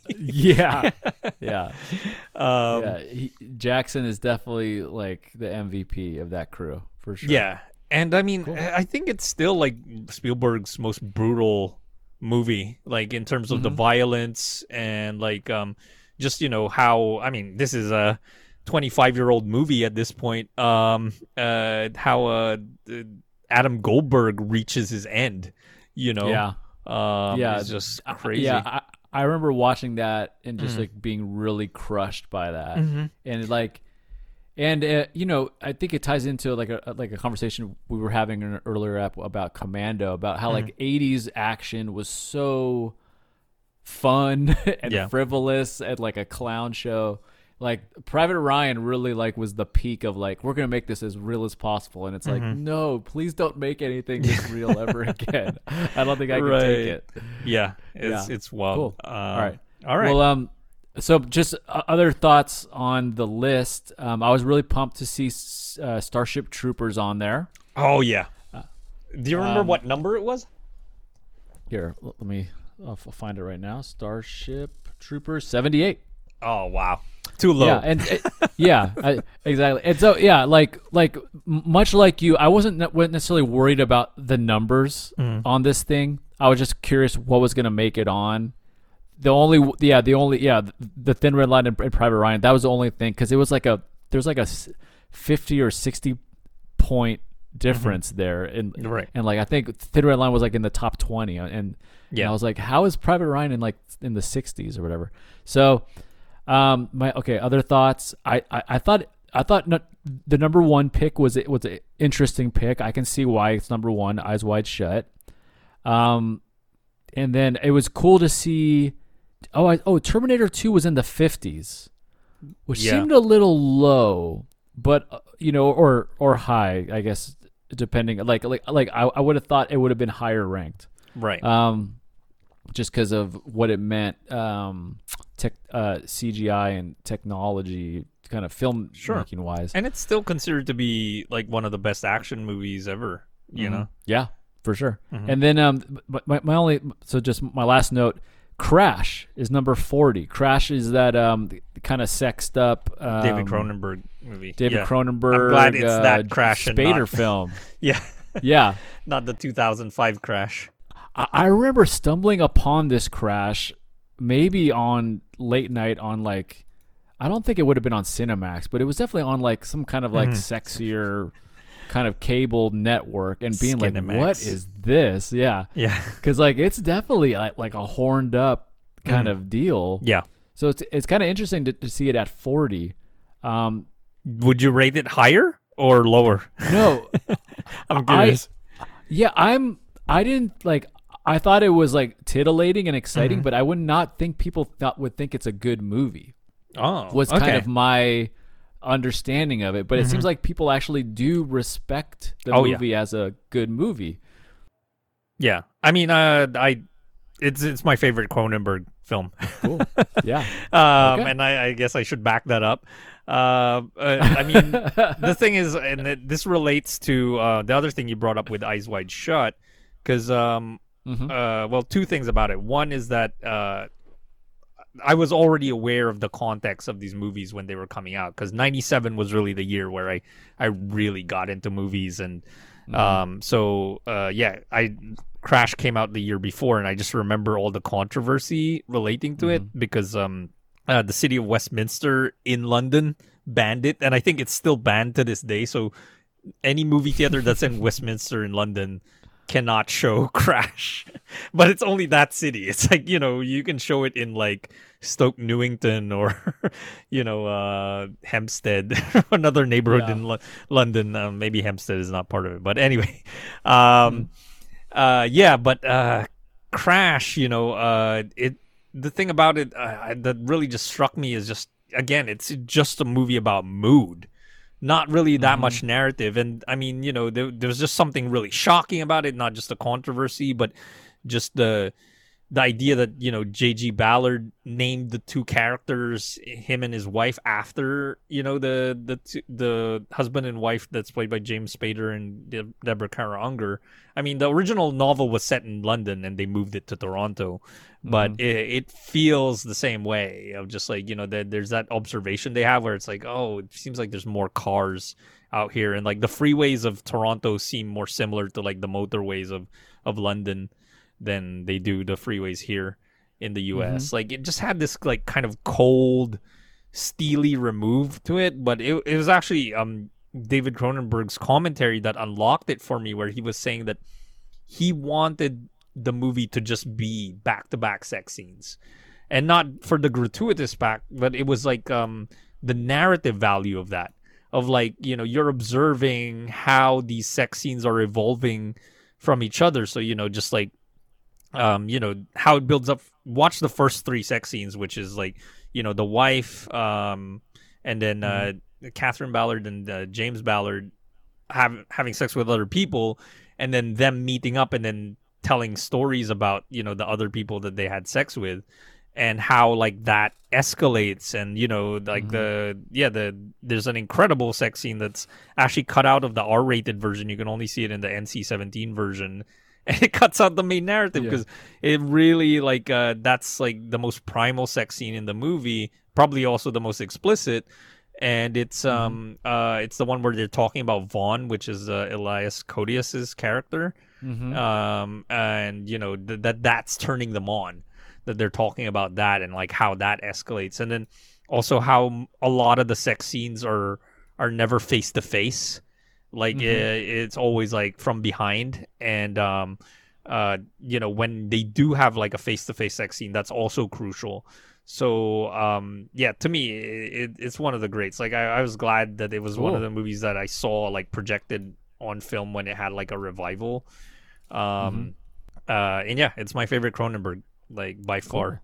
So well, if I'm ever not feeling shy, I can try to give it a rewatch. But definitely make sure you have the NC-17 version, because there's two versions floating around there. I think when it plays on TV, they only play the R-rated version. So So what'd you think of Eyes Wide Shut? So you brought up Eyes Wide Shut. So when it came out, I mean, one of the things that I texted to you when I sent you the link to the list was like, oh, this list is really a testament to how great 1999 was, like that year was. Yeah. Because, that was number one. And then there were just so many movies, like Ghost Dog shows up on the list. I'm trying to think of the other 99 movies, because I keep thinking back to my favorite movies from that year. But I guess Magnolia is also on that list. It has to be, right? Like, you can't not have Magnolia. Magnolia's on there. Yeah. It looks like what year was? And then obviously a lot of movies that I've never heard of. Yeah. Ravenous. Oh yeah, I have that Blu-ray and I've been meaning to watch it. It sounds like it would be a fun movie, like a Yeah. Friday night movie. And great cast, Robert Carlyle and Guy Pearce. Why not? Yeah.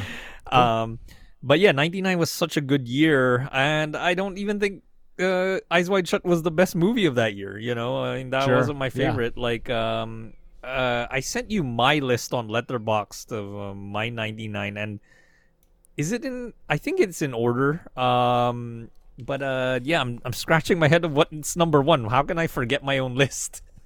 awesome. Yeah, that's crazy. that Hold was on, let me bring it up real quick. Let's see. What was my number one of 1999? Oh, it was The Wind Will Carry Us. So that wasn't even on the list. Right, yeah. Which is Abbas Kiarostami's film. Yeah, and it's great. And yeah, Belfast, Maine. I'm not sure that was also featured. Speaking of documentaries, another really unique documentary filmmaker is Frederick Wiseman. You just know when you're watching a Frederick Wiseman film, and the fact that he does it with no narration, no like flashy editing, no archival footage. Like it's all just usually he's filming like in direct real time, as things are happening. But there's like these subtle things he's doing with cross cutting in his documentaries. And yeah, Belfast, Maine is my favorite Frederick Wiseman. Yeah, The Limey was also on there. The Insider had to be on there because that was the other crazy thing in the Oscars, with 1999 was that the eventual winner was actually the worst movie out of all those nominations. Do you remember which won Best Picture? In 99? Yeah. American Beauty? Yes, you're correct. Yeah. And that was the worst movie. Like I feel Yeah, like I was thinking about that, how, it's essentially a movie about a guy who starts fantasizing about a girl, a high school girl. Yeah, and like, just like, would it fly today? yeah, and I mean, like- considering also what was going on behind the scenes with Kevin Spacey, like, Yeah. I saw this like YouTube video which was just like detailing all his like indiscretions, and he's been doing this shit since the 80s. It's crazy. Ever since he started as an actor, he's been like doing all these predatory things, and so yeah, the movie just doesn't hold up. It's kind of become a joke, especially the plastic bag scene. Oh, Yeah, and like the guy holding a camcorder, Yeah. and that makes him cool, sort of a deal. Right. I mean, Yeah. there are some good performances in it, though. I'll give it that. Yeah. But yeah, American Beauty was the worst movie of all those nominations, and I think Yeah. Michael Mann's The Insider should have won. Like that should have been Mm-hmm. Best Picture. And Well, sadly, I don't think The Insider's on this list. oh, they skipped it. Oh, blasphemous! That's like top Yeah. 3, top 4 Michael Mann for me. Well, yeah. Yeah. So that's also what kind of stood out to me with this list. Like my favorite movies like aren't on here. Like Braveheart's not on here. Yeah, Shawshank. that's weird because You that's know- like number 1 on IMDb for like the longest time. Like you'd think that Oh. would be a populist choice. Yeah, the Usual Suspects Hmm. not here. Reservoir Dogs not here. Oh. 7. Yeah. So it's like, a lot of bangers Mm-hmm. didn't make the list, which is like cool. Yeah. It's fine. But it is nice to kind of see your favorites on there. So it's a Sure. little like, okay, like, do I have bad taste, or is this just not for me? Yeah, You know? I mean, again, it's those 3 people, and it's really more reflective of their taste. And I mean, being the publication that it is, that it's IndieWire, like I know that it's definitely, it has a bias to avoid like the big blockbusters and more like stuff that's indie and has artistic value. Cool. And yeah. We're talking about it. Yeah, exactly. And I mean, the value of the list really was for me for discoveries. And it's crazy Yeah. to think out of 100, there were only 2 movies that I'd never heard of before. There- Wow, Carlo, cool. because I mean, there's some of them that I haven't seen, but like I know I just have no interest in seeing, but there were 2 that was like, oh man, I've never heard of these 2 movies. And I want to bring them up. One, I still haven't. I mean, I definitely sought them out. as soon as I could. One I still haven't gotten around to seeing because I feel like I need to be in the right mood for it, and it's this film called Compensation, which is largely forgotten. I mean, I'd never heard of it before, obviously, but it also is one of the two black directed films of the 90s that used silent cinema tropes.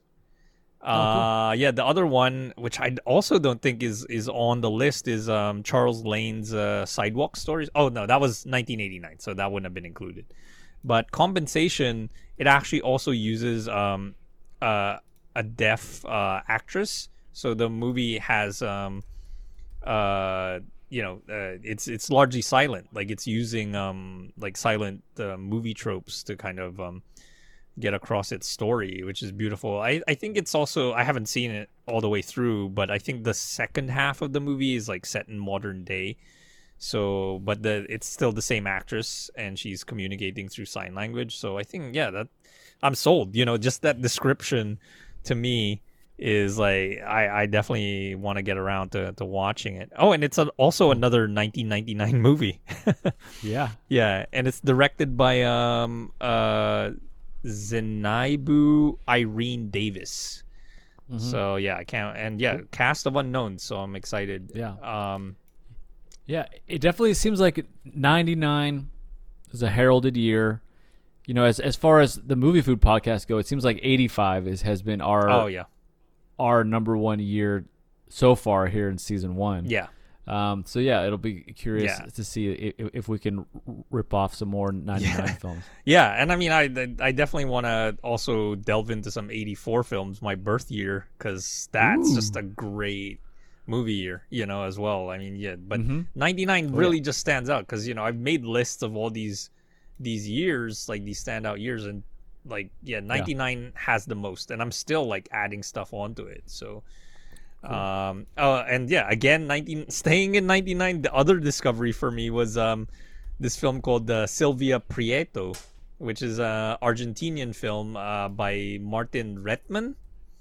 And it's only his second feature. He had like a breakthrough feature called Rapado that came out in 92. So it was like 6 years between his breakthrough debut and his second film, which was amazing. It was just like I think I need to watch it a couple more times before I can put it in Carlos canon.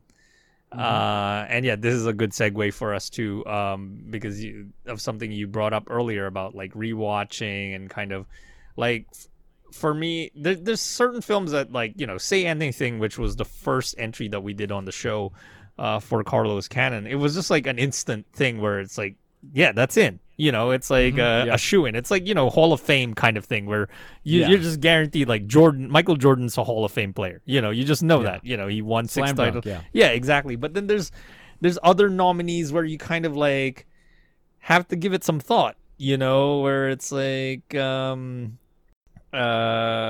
let's say Dwayne Wade. Is Dwayne Wade a surefire Hall of Famer? It's up for debate, and like, we need to kind of have time to for it to to look back on their achievements and all of those things. And that's how I feel like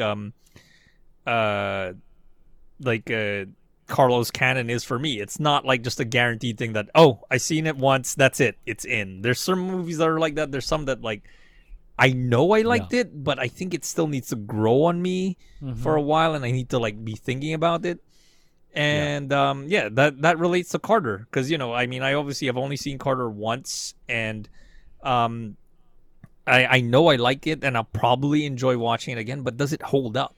For it to... like with Carter, what I wonder is, will you have enough people to talk to about it that also enjoy it? Because like it's somewhere sometimes in like the back and forth, the sharing amongst the peer, that some of those things get, or the qualities in it gets reinforced.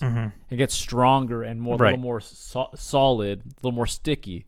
Yeah. Whereas like, it can fade if you're the lone voice who's like, I like this, Well, no, that's who I am to a T, Steve. Yeah. I mean, I champion these movies, and that's probably also why I started to drift away from Triple R, because so many people are discovering it and liking it, and I'm happy for the filmmakers, that the film is getting so much attention. But that's also like, I that's the contrarian within me, which is just like, I want to champion the underdog, and I mean, I'm even like that with sports. It's like I like that about you, Carlo. Yeah. Yeah. So the less people talk about it, I mean, this is also a great platform for us on the pod to like bring these movies up, and like have them be discussed, and hopefully bring to some attention to these, and it might become their next favorite movie.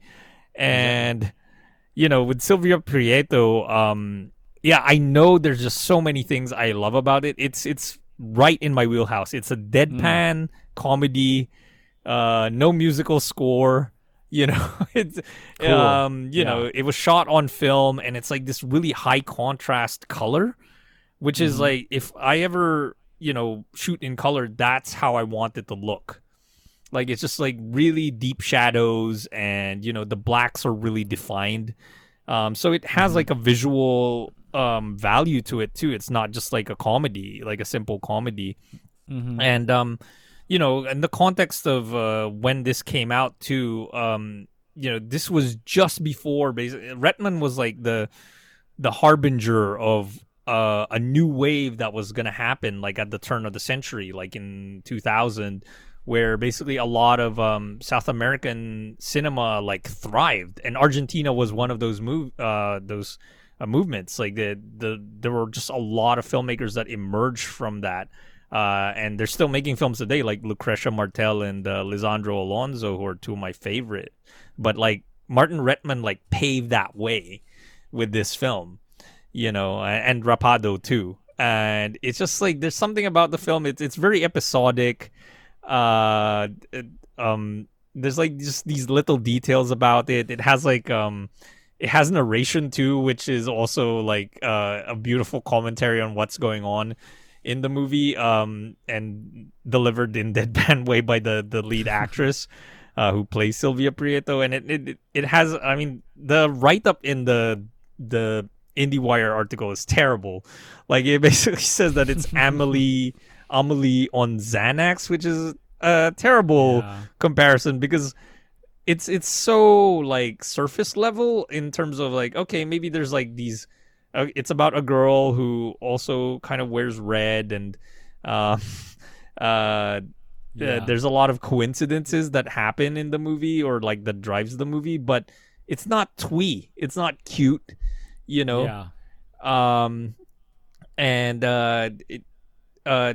not having a musical score. Like, I think a lot of people who will watch this might not even know how to feel about it, and because the humor is deadpan, like some people will be like, oh, this is just such a boring movie where nothing happens, but I really enjoyed it. Just the scenes, like the details that I remember, like there's they love eating at this Chinese restaurant, and it reminded me so much of like eateries in the Philippines, where like they have the placemats and the cutlery already laid down, and the placemats are like the rubber type of placemats that you have at somebody's house. And just the fact that to them that's a special occasion to go to this Chinese restaurant is just hilarious.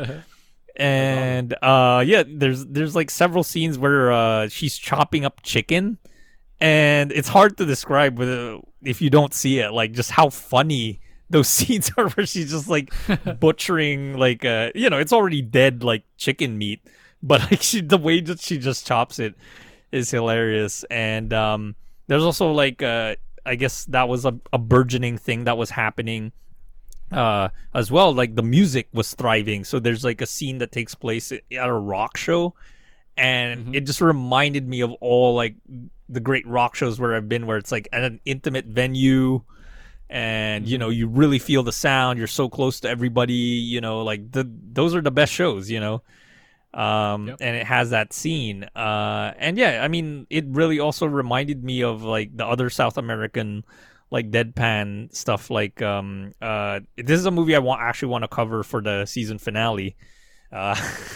Hint, hint, Okay. because I think we're definitely gonna delve back into our favorites. But there's this movie called Hiroshima. It's pronounced Hiroshima, not Hiroshima. Okay. Yeah, it's an Uruguayan film directed by Pablo Stoll, and it also kind of covers like the underground rock scene in Uruguay. Yeah, and I need you to see this movie, Steve. And Okay. the deadpan aspect of it is great too. Okay, I And gotta write yeah. this one down. yeah, and if people enjoy the deadpan comedies of Aki Kaurismäki, like yeah, it's definitely within that lane. So yeah, Sylvia Prieto was definitely a highlight of that list. Nice. Yeah. Yeah. It came in at 75. Mm-hmm. And just scrolling past it, one last thing I just want to point out. Movie 74 is Deep Cover from 92. Oh yeah. I didn't know this, that the director was Bill Duke. Yes. Yeah. That's so cool. Mm-hmm. Bill Duke, obviously Yeah. from Commando and Predator. Yep. And Exit Wounds. So, hey man, Yeah. you learn a lot. That's cool. Right. Yeah, and it's his debut feature, and what a cast! Like Larry Fishburne. Yeah, he was still Larry at that time, not Lawrence. And skinny. Yeah. Yeah, exactly. And Jeff Goldblum, like so good. And then Yeah. it was also, Los Angeles plays itself, another like time capsule of that time. So yeah, and it's great that it's on the Criterion Collection too. Yeah. And the soundtrack famously has the first appearance of Snoop Dogg. Oh shit! Yeah, and it's 30th anniversary. Oh, just a sideline story of that, relating to that. I actually found that single, Deep Cover. Yeah. The Dr. Dre and Snoop Dogg single, because it's Cool. really rare on vinyl. Like for some That's reason, cool. it's really like coveted because it doesn't show up on like Dr. Dre's like greatest hits for some reason. I don't know if it's like a rights issue or yeah, something. It's gotta be. That's weird. Yeah, so the vinyl is really rare, and like I was just shocked to find it at a store, and they were selling it for like $15. I was just like, Cool. sold. I'm getting this, and Yeah. I haven't really been active on my my records Instagram, but Correct. that's definitely a Records. post. Yeah, records. Yeah, wreck as in shipwreck, and then chords as in music chords. Yeah, but that's definitely a post that I have lined up. I'll get into the flow of posting records again. I just Yeah. a lot of things have been happening. But yeah, Yeah. Deep Cover, man. Great stuff. Yeah. All right, so let's get back into these here. Let's maybe do a reset here, folks. Nice. I actually only have two more. Okay. All right, what's the next one? So I want to talk about Prey. Yes, let's get into that. I got the Okay. notes on that too. Okay, cool. So Prey, the latest in the Predator franchise, which is I really enjoy the Predator franchise in general. I know it's like there's some clunkers in there. I think I don't even know if I can name them all. I know there's Predator, there's Predator, Predator 2, AVP, AVP 2. I think there's a Predators. There's a plural Yes. Predators. There's the Predator, I think. Yep. And then Prey. And then- yeah, and that's then Prey. that's a lot. Yeah, that's all Okay. of them. So yeah. I have not seen Predators plural Oh, or dude. or the Predator. But I Okay. think I've seen the rest. Okay. So it sounds like you think Predators is worth watching. Oh yeah, it's so much fun. It's produced by Robert Rodriguez and directed by Nimrod Antal. And yeah, it's a great cast, and then it kind of brought back the good feelings of the first movie. I mean, it's set in outer space, but it's still a jungle in outer space, and I just like the idea that they are like this, Suicide Squad. Basically, they're all criminals, and that's why they've been sent to this planet to battle with these predators. Okay, okay, cool. I like that yeah. as a premise. Yeah. That sounds good. It's fantastic. It seems like with the Predator idea, whoever hit on this really hit on something great. because you can put this premise in different worlds and it still works. Yeah. And it's still compelling. And I don't know, just I don't really know what it speaks to other than it's just creative, and it speaks to something primal. You know, Right. it's, you know, like something about watching people hunt and, you know, all that kind of stuff. I don't know. It's good. And Yeah. so with Prey, they just kind of did that. They took, you know, hey, the idea of the Predator that's well established, let's just plop it in the Americas in 1719 and see what happens. And I really enjoyed this movie. Yeah, I did too. Cool. All right. Yeah. Yeah. Yeah, I mean, I'm curious to where you would. Maybe we can save that for the end of the discussion of Yeah. this, where you would rank it amongst the Predators. I just wanted to table Yeah, for that. sure. But yeah, I really enjoyed it. But I will just say too, from my viewing experience, well, two things. One, I'm really disappointed that they decided to just make this a streaming title. I mean, it's great Yeah. for you that, you know, you Yeah. have a hard time getting to movie theaters. So, you know, Yeah. and for other people too, I understand like they may have like fear of going back to movie theaters as well. But so it's good for that. But, you know, I was just hoping that it would at least get like a parallel theatrical release, you know, like do the day and date streaming and theatrical, because it's so wasted. The, you know, like this movie Yeah. is a lot of wide shots and vistas, and I just Yeah, kept on it's thinking like, gorgeous. yeah, how amazing that would look on the big screen, you know? Yeah. Yep. Yeah. Amen. Yeah. It really missed something there by not being in theaters, because it really is beautiful seeing all those landscapes. I wonder where. I don't even know where they shot it. I think they shot it in Canada, because a Cool. lot of Canada still looks like the New World when it, you know, Yeah. yeah. So, and I think they even allude to it because they call it like the Great North Plains, Right. So, And then and they stumble upon French trappers. right. So that makes sense. type Yeah. of- Yeah. So, But yeah, I thought those were my big takeaways. It was beautiful, and I thought it was really well paced.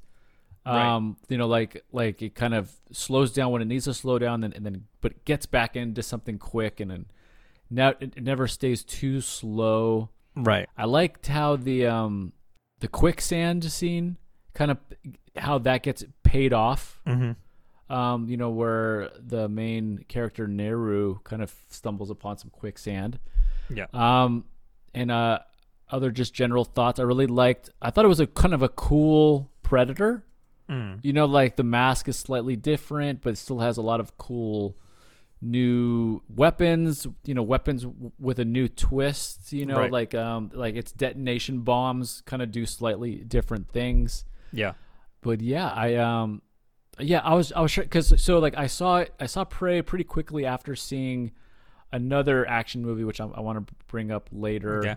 And then also after seeing Carter and Triple R. Yeah. So Wow. That's such a full plate of action. Yeah, action. And it was just like it was hard for me to even rank Prey. Like, what did I like more? Like, did I like Prey more than Carter? Like, because it's a really satisfying watch ultimately. Yeah. Although I will say I was confused at times, like when she first stumbles upon the French trappers, and there's it was confusing because I thought the Predator was also there, so I was confused. Why didn't the Predator attack the French trappers? You know, like right when she gets captured, I guess. Yeah. So and then following the silent narration at the end. Well, sorry.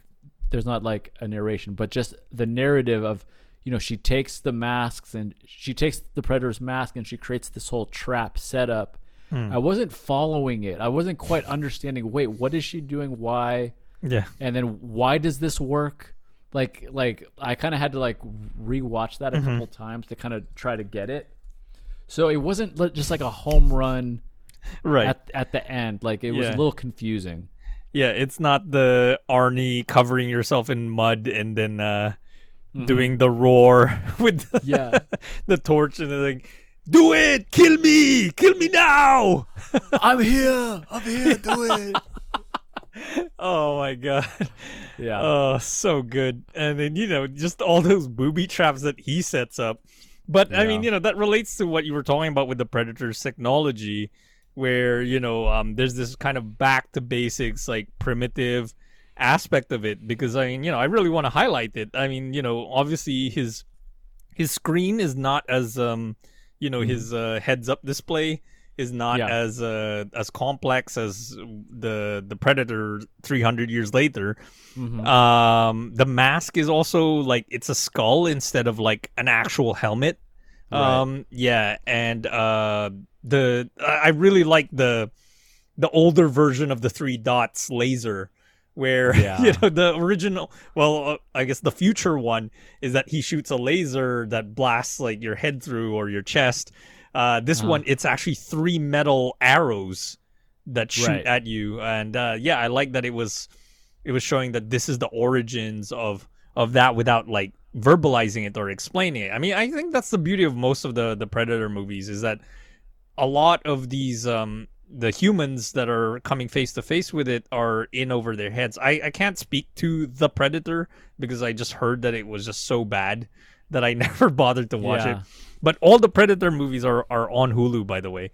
So cool. if anybody wants to revisit them, there's a chance. Because I Yeah. started watching, like, after I watched Prey, I immediately started watching Alien versus Predator, the first one.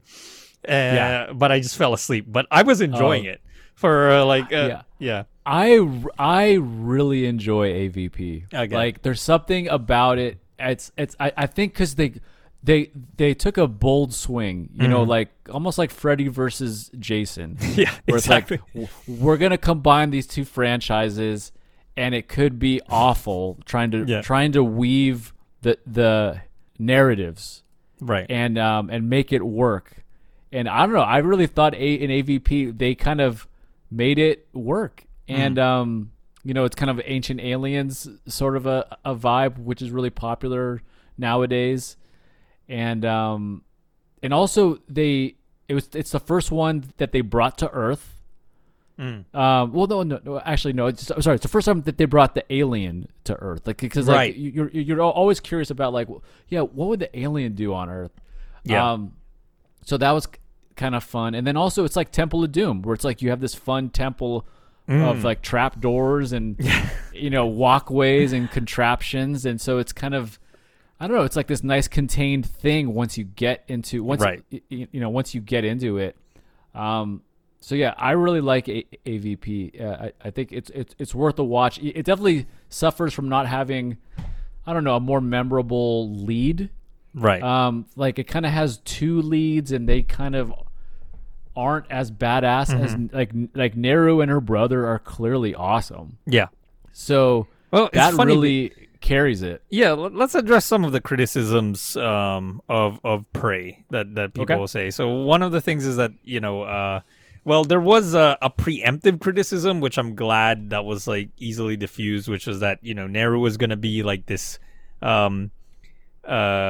Mary Sue, like OP female character that's just gonna like go toe to toe with a Predator, and that's not exactly what happens. Like she basically relies on her cunning and her wits. It's not, she's not gonna be like as powerful as the Predator is. But one of the criticisms about, I mean, I love Amber Midthunder, by the way, like, and I enjoy her performance, but one of the criticisms is that she's not really a character. There's not much personality to her. She's like very stoic, and like she doesn't really evolve in the end. Like there's no Sure. development. How do you feel about that? Yeah, I don't know. I just kind of like her. There's just a intrinsic quality that she has that I'm just like, oh, this person is interesting. Yeah. Like I'm just like so it's like I can't really explain it. That there's just like charisma, and I want to see what she does in this narrative. So I wasn't as worried about her arc. I was already like just in on the chemistry, I guess, or just that quality that she has. So in trying to re-see the film through that filter, her arc is essentially it's it could be worse. Like it could have been really handheld where her tribe or her people like really beat her down and she's really teased hard and all this stuff. And that's the arc, is that her overcoming that. Right. But I kind of like that they dulled that. And yeah, there was just a little bit of, what are you doing here? You shouldn't be here. But then also like, all right, well, you're here, so come along. And oh, thanks for bringing all these herbs. Oh, these herbs help. And I did like that narrative of the herb that kind of can cool the body and how that kind of plays in. It was like, oh, okay, that's like a new thing we haven't seen in these films, and it's a nice addition of information to the world that we already know in the Predator verse of he can see heat. Yeah. So it's just like a nice little addition. What I mean? Yeah, and also again with the primitive technology is showing that his heat vision isn't as strong as later Predators, Right. And he can't toggle to something else. Yeah, because he would lose them in like the tall grass, like that. Right. That kind of thing. So, and to me, it was actually all like essential to stripping everything down. That I didn't need the characters to be that well defined. I didn't need to like really care about them, even though there's just this thing like she just has that natural charisma. I feel that like I care about her surviving, obviously, but like when I looked at the other characters, I actually have this in my notes. I was just like, oh yeah, this is more Predator fodder. Like, let me see them like get murdered by the Predator. Like, this is what I want to see. You know? Exactly. And yeah, there was actually one like kind of concerning moment where I thought it was gonna go into a dark place, which was when when they find her, her tribe, like the men. Yeah. And then her brother kind of leaves her to like go somewhere else. Like, I thought they were gonna assault her or something. It seemed like it was leaning towards that direction, but obviously they got attacked by the Predator. Yeah. And this is the other strange thing too. It's like we already know, I guess, what a Predator is and all these things, but it really does take its time to reveal it. Even though the reveal was really cool. Like, I love the holding the bear on top of it and then the blood like going over its invisible like silhouette. Like, that was awesome. Yeah. But like, yeah, it's like I don't think we needed to take that long to get to that point. Because we already have an idea of what a Predator looks like and all those things. Like, if this was the very first Predator movie, then yeah, sure, long build up, that's great, but yeah, I mean, there was just so much to enjoy about it. I love the sound design of the movie too, not just the Predators, obviously the familiar sounds that we've heard, like how he hears thermal vision and like his clicking sound. I don't know how to do it, but we know that Predator clicking sound. So good. Yeah. How did you feel about that point where it's on streaming. Anybody who's seen it has probably seen it at this point. How did you feel about her hesitating when she had that chance to shoot the Predator and he was basically killing her brother? Yeah, that part was a little like, okay, this is a movie. Yeah. Right. It felt very movie-y, I guess. I thought it was a little odd. I thought it felt like that should have been the ending. Yeah. Like, okay, you're there, you can save your brother. Why didn't you? Other than it was too scary to, or yeah. So that's the part that's like the most movie-y, I guess, of like, okay, well, we don't want her to win yet. We want it to save it till it's nighttime and it's more dramatic and it's one-on-one. Yeah. Because and to the movie's credit, it does kind of pay off, and that is the classic Predator setup. Like, that's what make the first Predator really great, is the final one-on-one showdown at night. Right. So and there are a lot of callbacks to the original in this one. Sure. Which I definitely enjoy. So I can kind of see why they wanted to get to that. But it just felt like a classic kind of movie plot. It was device, Yeah, it was a device. Yeah, that's what I was gonna say. Like, it just feels that way. And I mean, even I wasn't completely satisfied with, the using of the helmet against him. Like, it kind of was dumb. Yeah. Just how that wasn't. The movie is pretty gory, but I wanted to see her like cut that predator's head off. Yeah, like totally. I wanted to see that. Yeah, just like the slicing of it. Just and how heavy the head would have been for her to like carry it. Totally. But yeah, overall, like I think this is the fresh injection that the franchise needed. Just like a restart. I'm glad it's not a soft reboot. Yeah. It feels unique because I mean I feel that's the other thing about the other Predator movies, that they're often set in like contained spaces.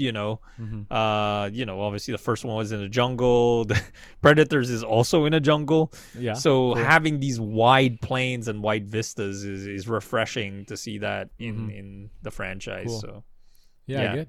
Yeah, I think I should definitely try to watch Predators just to kind of see it. So if we're gonna do rankings, I would say my least favorite of the ones I've seen is AVP 2. Requiem. That one is just. So have you gotten to the end of AVP? No, I still have yet to pick it up again. Well, there's a pretty interesting. Okay, I don't want to overly blow up the ending, but there's a pretty interesting thing that happens at the end, and essentially AVP 2 kind of like the first 10 minutes is interesting because it continues off of what happens at the end of AVP, but then the rest it suffers from bad characters, making bad choices, and then like really bad. I think in editing they fucked up the color correction.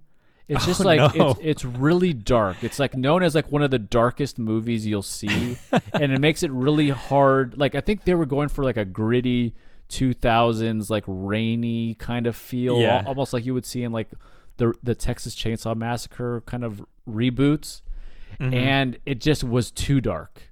And so you can't, like when the Predators are fighting the aliens in this Colorado town, at night, it's hard to see what's happening.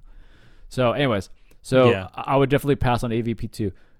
So really, so Predator, the first Predator is still number one. So for me, do I think Prey is better than AVP? And it's tough because AVP has it went for something bold, and to me it pulled it off. Even though it's like a really great B movie, you know what I mean? Right. Whereas this is like a solid, A level movie. But would I want to rewatch it? So I think I would probably rewatch AVP before I rewatched Prey, just because it's funner. So I think I would go. So I go Predator, AVP, then Prey. But that's based on rewatchability and fun, not necessarily on what I think is like the better movie to put, into the, the pantheon. Gotcha. Well, what about Predator 2? Where does that land? Oh, right. I forgot that one. So that's the one in LA. You got Danny Glover. Right. God, I really liked it when it came out because it was so gory. Is Gary Busey in it or Nick Nolte? Like someone's in it. Gary Busey. Yeah, it's Gary Busey.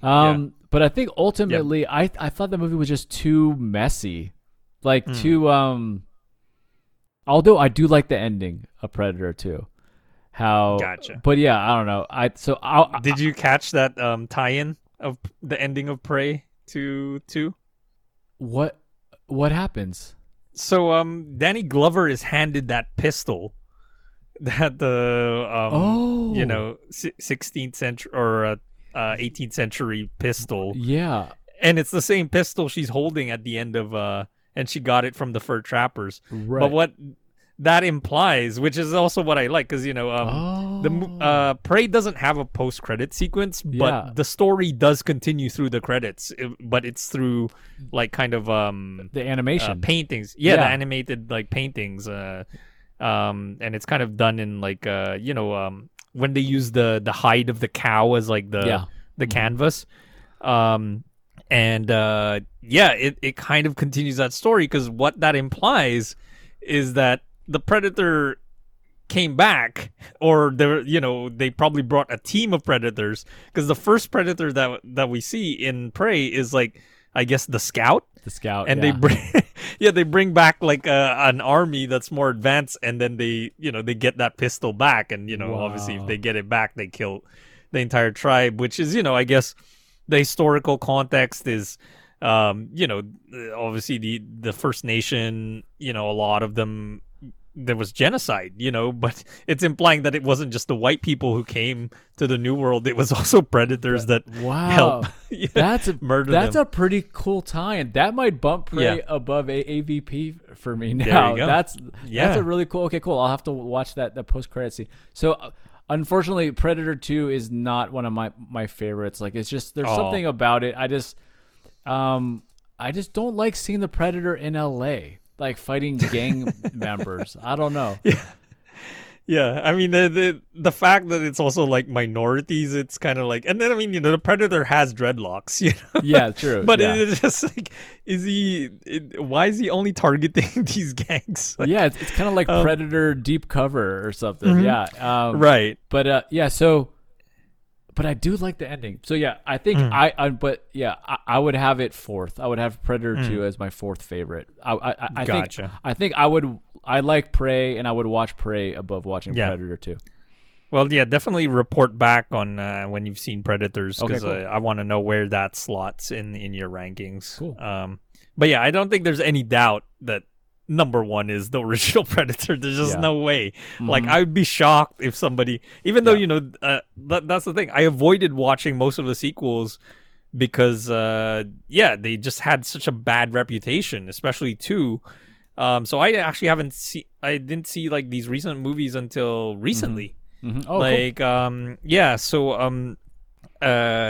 but I know, like, part of it, like what finally like got me over the hump to watching 2 was that I mean, I have some friends who championed it, like Scott Thorough and Martin Kessler, and it's been getting that kind of revival on the internet, that there are these people who champion 2, like they really actually think that it's great. And then the other kind of offshoot with Alien versus Predator, the first one, is that it's directed by Paul W.S. Anderson, not to be confused with PTA, right?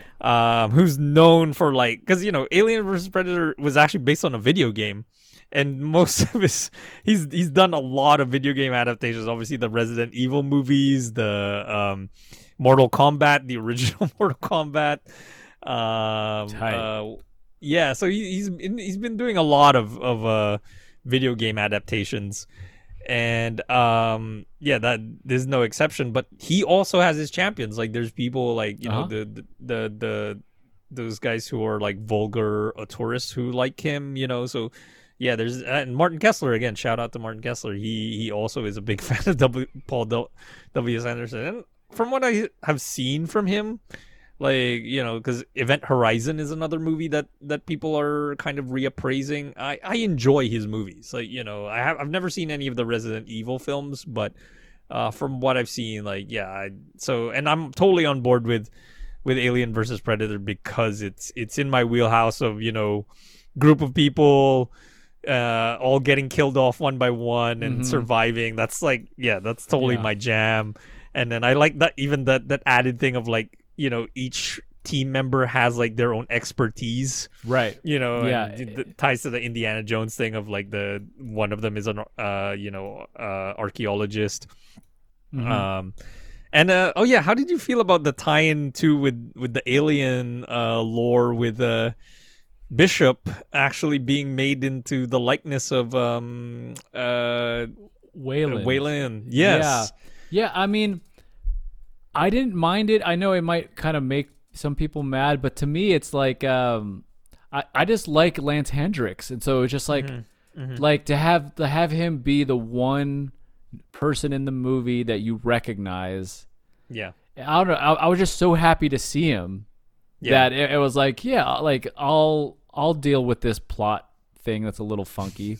Like it's just cool. To, it's like would you rather have him in it or not in it? Yeah, to me it was a pleasant surprise. And I mean, the two Alien versus Predator movies are generally maligned and like not considered to be part of the canon. Sure. And then that was the whole thing that I think was a missed opportunity with the Ridley Scott movies when he went back to the Alien franchise. Well, at least Prometheus. That why cast Guy Pearce under all that makeup? Because they were just so desperate to break off from the previous movies, and it's like, this is us starting over again. Like, he could have just cast Lance Henriksen as Wayland in Prometheus. Yeah, agreed.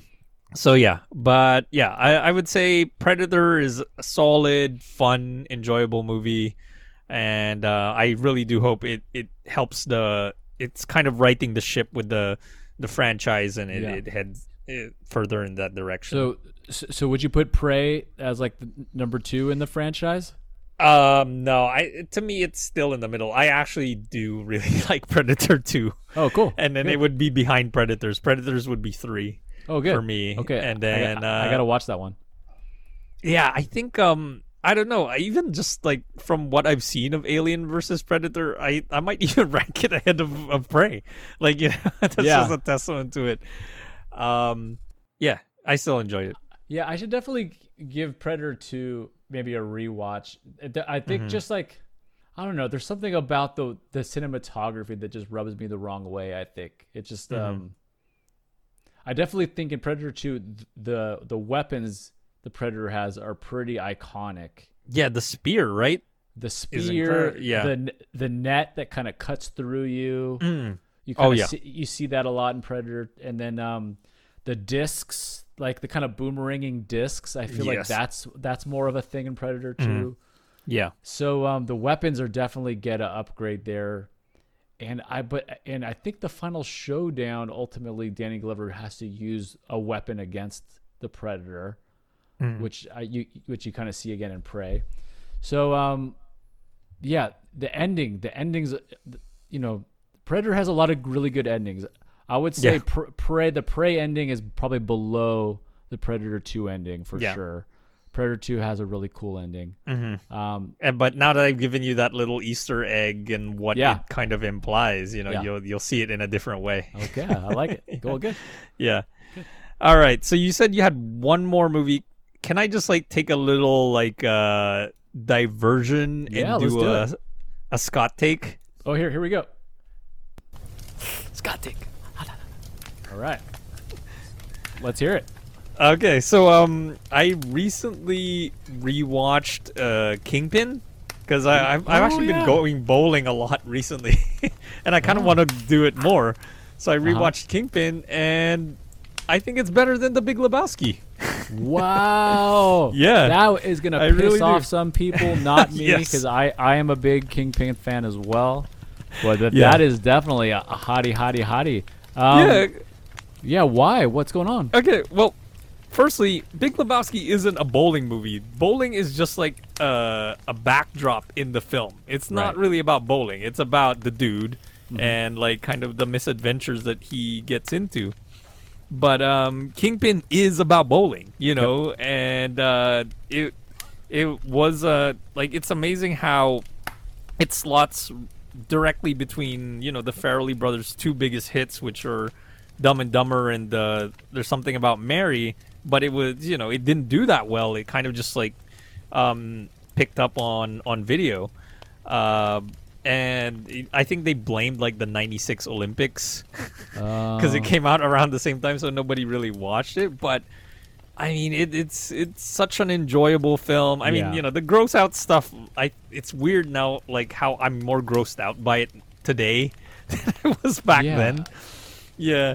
like the whole thing with the landlady, with Lin Shaye, one of their favorite actresses that they've used over and over again. Oh, right. That she's like trying to have sex with them or whatever. Yeah, and then there's that line because he's puking afterwards, and then she's like, something about great sex that makes me want to take a crap. Yeah. And that makes him puke even more. Yeah. And then obviously the milking of their cow, and then it's like, we don't have a cow. Right. We Yeah. have a bull. That's one of the great lines. Yeah, exactly. But yeah, it's such an enjoyable movie, and it's weird. Like, it actually also reminded me of another film I saw recently that I brought up last episode with Bill. That I watched, Color of Money, again, and it actually kind of follows a similar trajectory to Color of Money. It's like they're hustling people, like by pretending to be kind of patsies for bowling, and then in Color of Money it's billiards. Mm-hmm. And then it's like this old master trying to teach this young gun who may like actually lack certain discipline, but he's obviously very talented. And there's a reason why the other guy doesn't, do the sport anymore. And then, it climaxes with that tournament where the master actually ends up having to participate in it, and yeah, it's just so well done. Like, I mean, I even think like it's one of Bill Murray's best performances. Like, he's just so good. Totally. As a bad guy, and his bowling ball with the rose inside it. It's just his hair. Amazing.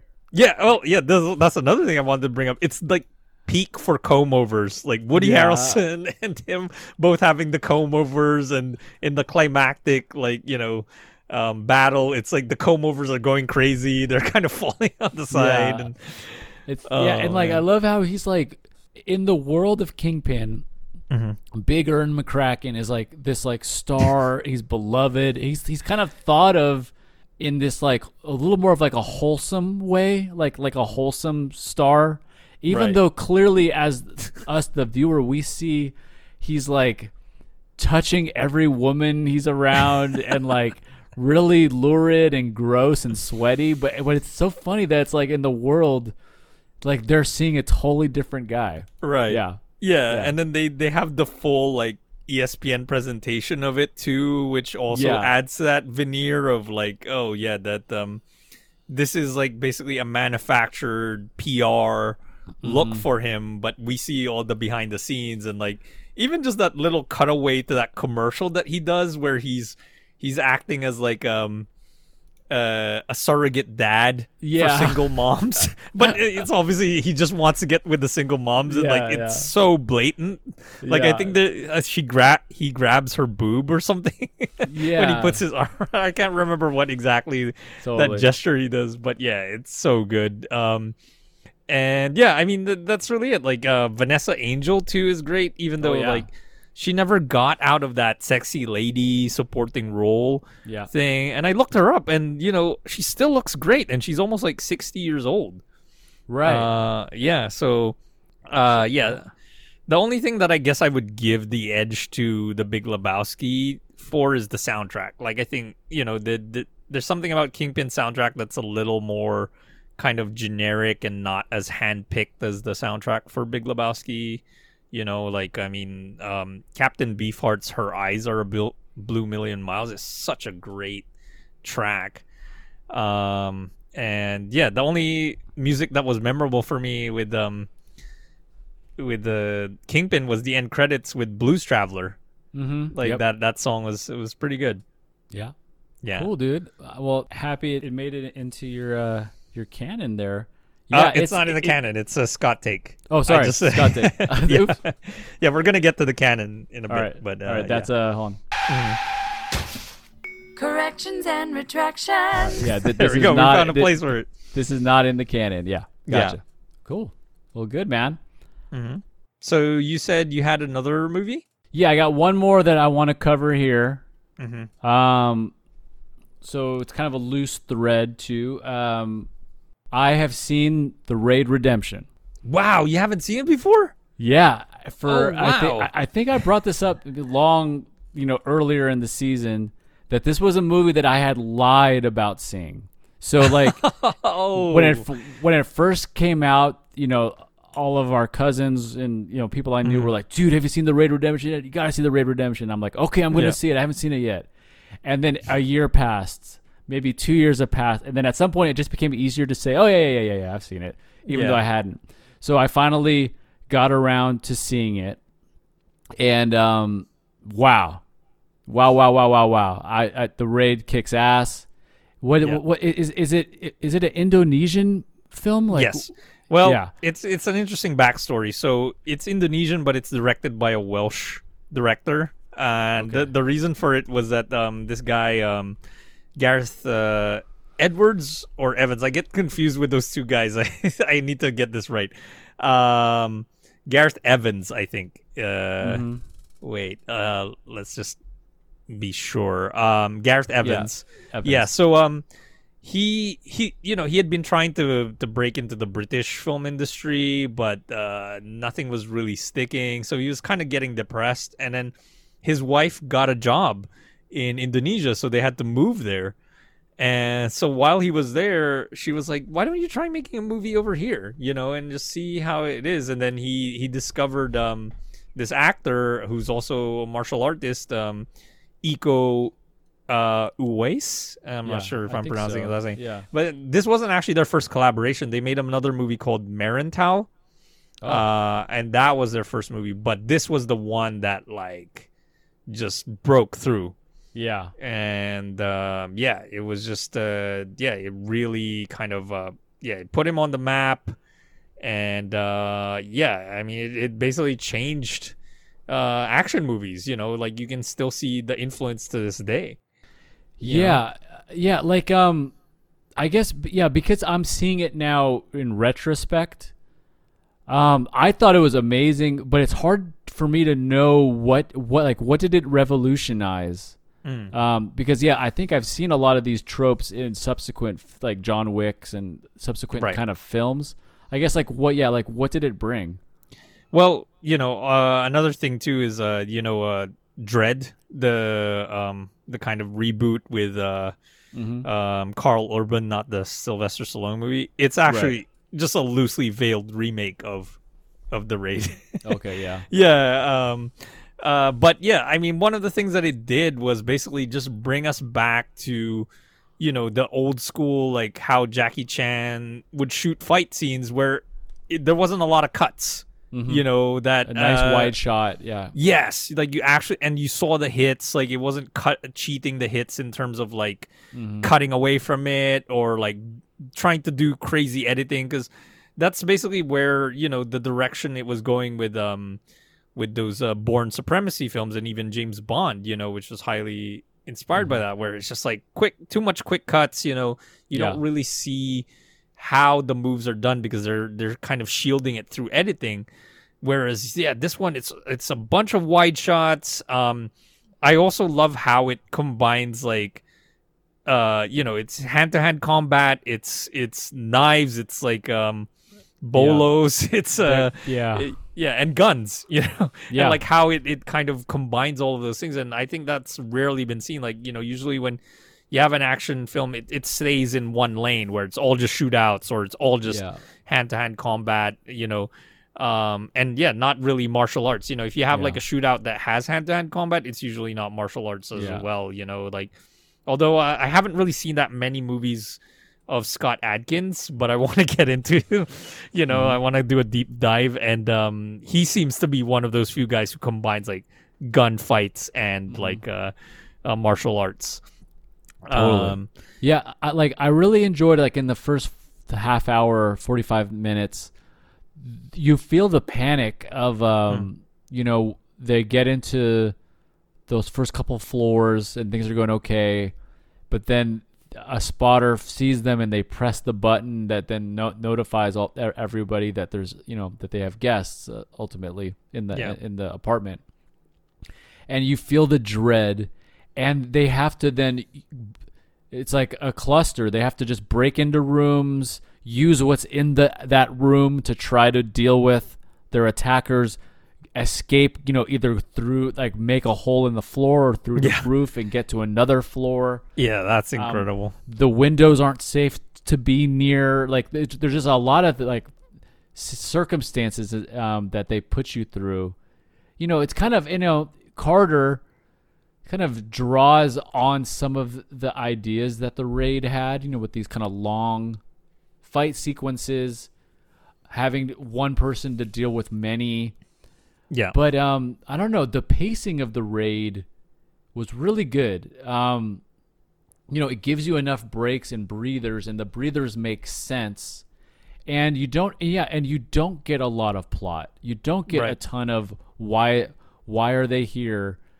Slowly information kind of gets revealed about the lieutenant or about his brother. And so, it's really, back to basics in a way, but they built on the basic format in a modern way. And, it's great. It's a home run. Yeah. Man, yeah. I mean, I just can't believe that you just saw this. I was referring to the Raid 2 for my that's review of that's Carter. in my queue. Yeah, dude. Yeah. So I guess we'll discuss it once you get around to seeing it. But I think people have a lot more issues with the second one compared to this one. But I don't know. I like 2 better. Yeah, I think amongst the family, Raid 2 has a high regard. I think whenever I've asked family members, sometimes we'll go like, "Hey, what are your top 5 action films?"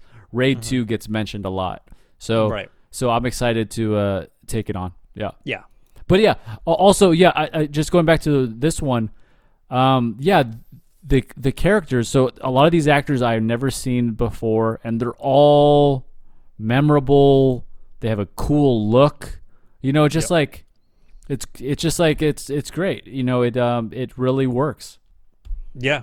And I mean, Joe Taslim's mustache, is so iconic. And I didn't even know he was in Fast and the Furious 6. He's been in quite a few Hollywood movies. Oh yeah, he's in Mortal Kombat. He's Sub-Zero in Mortal Kombat. And he's he's also he's Bihan. Yeah. He's so good. Yeah. So I'm glad that I mean Iko hasn't had as kind of I guess impactful career in Hollywood movies, because I think they miscast him a lot. Like, he was wasted in the first Star Wars reboot. What was that? Force Awakens. Like, he has like a brief scene, and I think the guy who's playing Mad Dog, the guy he fights with the fluorescent he's light, really good. Yeah, he's also in Force Awakens. They're like part of the same team, but it's like they just get eaten by that beast, and that's it. It's like, and then he was also in Stuber, which was kind of disappointing. He was the bad guy in Stuber, which I really wanted to like that movie a lot, but it's always a bummer when you see a character that you love and then they get like a really small part. You're just like, God damn it. Just want to go back since you mentioned this actor Joe Taslim, who played Sub-Zero. I had something in my soundboard from like a long time ago, back when we were thinking of like the early days when we were even thinking, like, germinating the idea of movie food. We were talking about maybe we would talk about Mortal Kombat. And so in the soundboard, I just have to get rid of this one soundbite. Here we go. That's it. Behind! There you go. So it's just nice. Scorpion yelling Bihan. Nice. Okay. Good. All right. Yeah. Man, yeah, that was you kind of caught me like off guard with this. I didn't really know that it was gonna be the Raid. And you know, it's almost like it's a perfect like bookend. We start with Carter and then we end with the Raid, but I got 2 more good. Okay, good to go. Yeah, so I guess this isn't part of Carlos canon, but it's a movie that basically is gonna segue towards Carlos canon. So it's a movie I also saw very recently, and the reason why I actually decided to seek it out was I saw somebody post on Twitter like images from the film, and I thought they were photographs. Like, I couldn't believe that it was actually stills from a movie. Like they were just so beautifully composed, and it was in black and white, so the lighting was very dramatic. And it's the most recent film by Jacques Audiard. Are you familiar with this director? Nope, I am not. He was definitely one of the more controversial Palme d'Or winners at Cannes for this film called Deepan, which people were like, "What?" What is this movie? And it was a jury that was headed by the Coen brothers too, and that was their pick for the best movie of the festival. Yeah, and it's part of the Criterion Collection, but I don't know anybody who would say that that's like one of their favorite movies, But his earlier films, it definitely has champions. Like he really broke through with this film called A Prophet, which is great. I personally like The Beat That My Heart Skipped, and that's a really fun movie. And it's kind of a loose remake of James Toback's Fingers, but Audiard is a filmmaker that's hard to put your finger on. Like he's not a director where you can say he has like hallmarks that are immediately identifiable, but he definitely has his own identity. I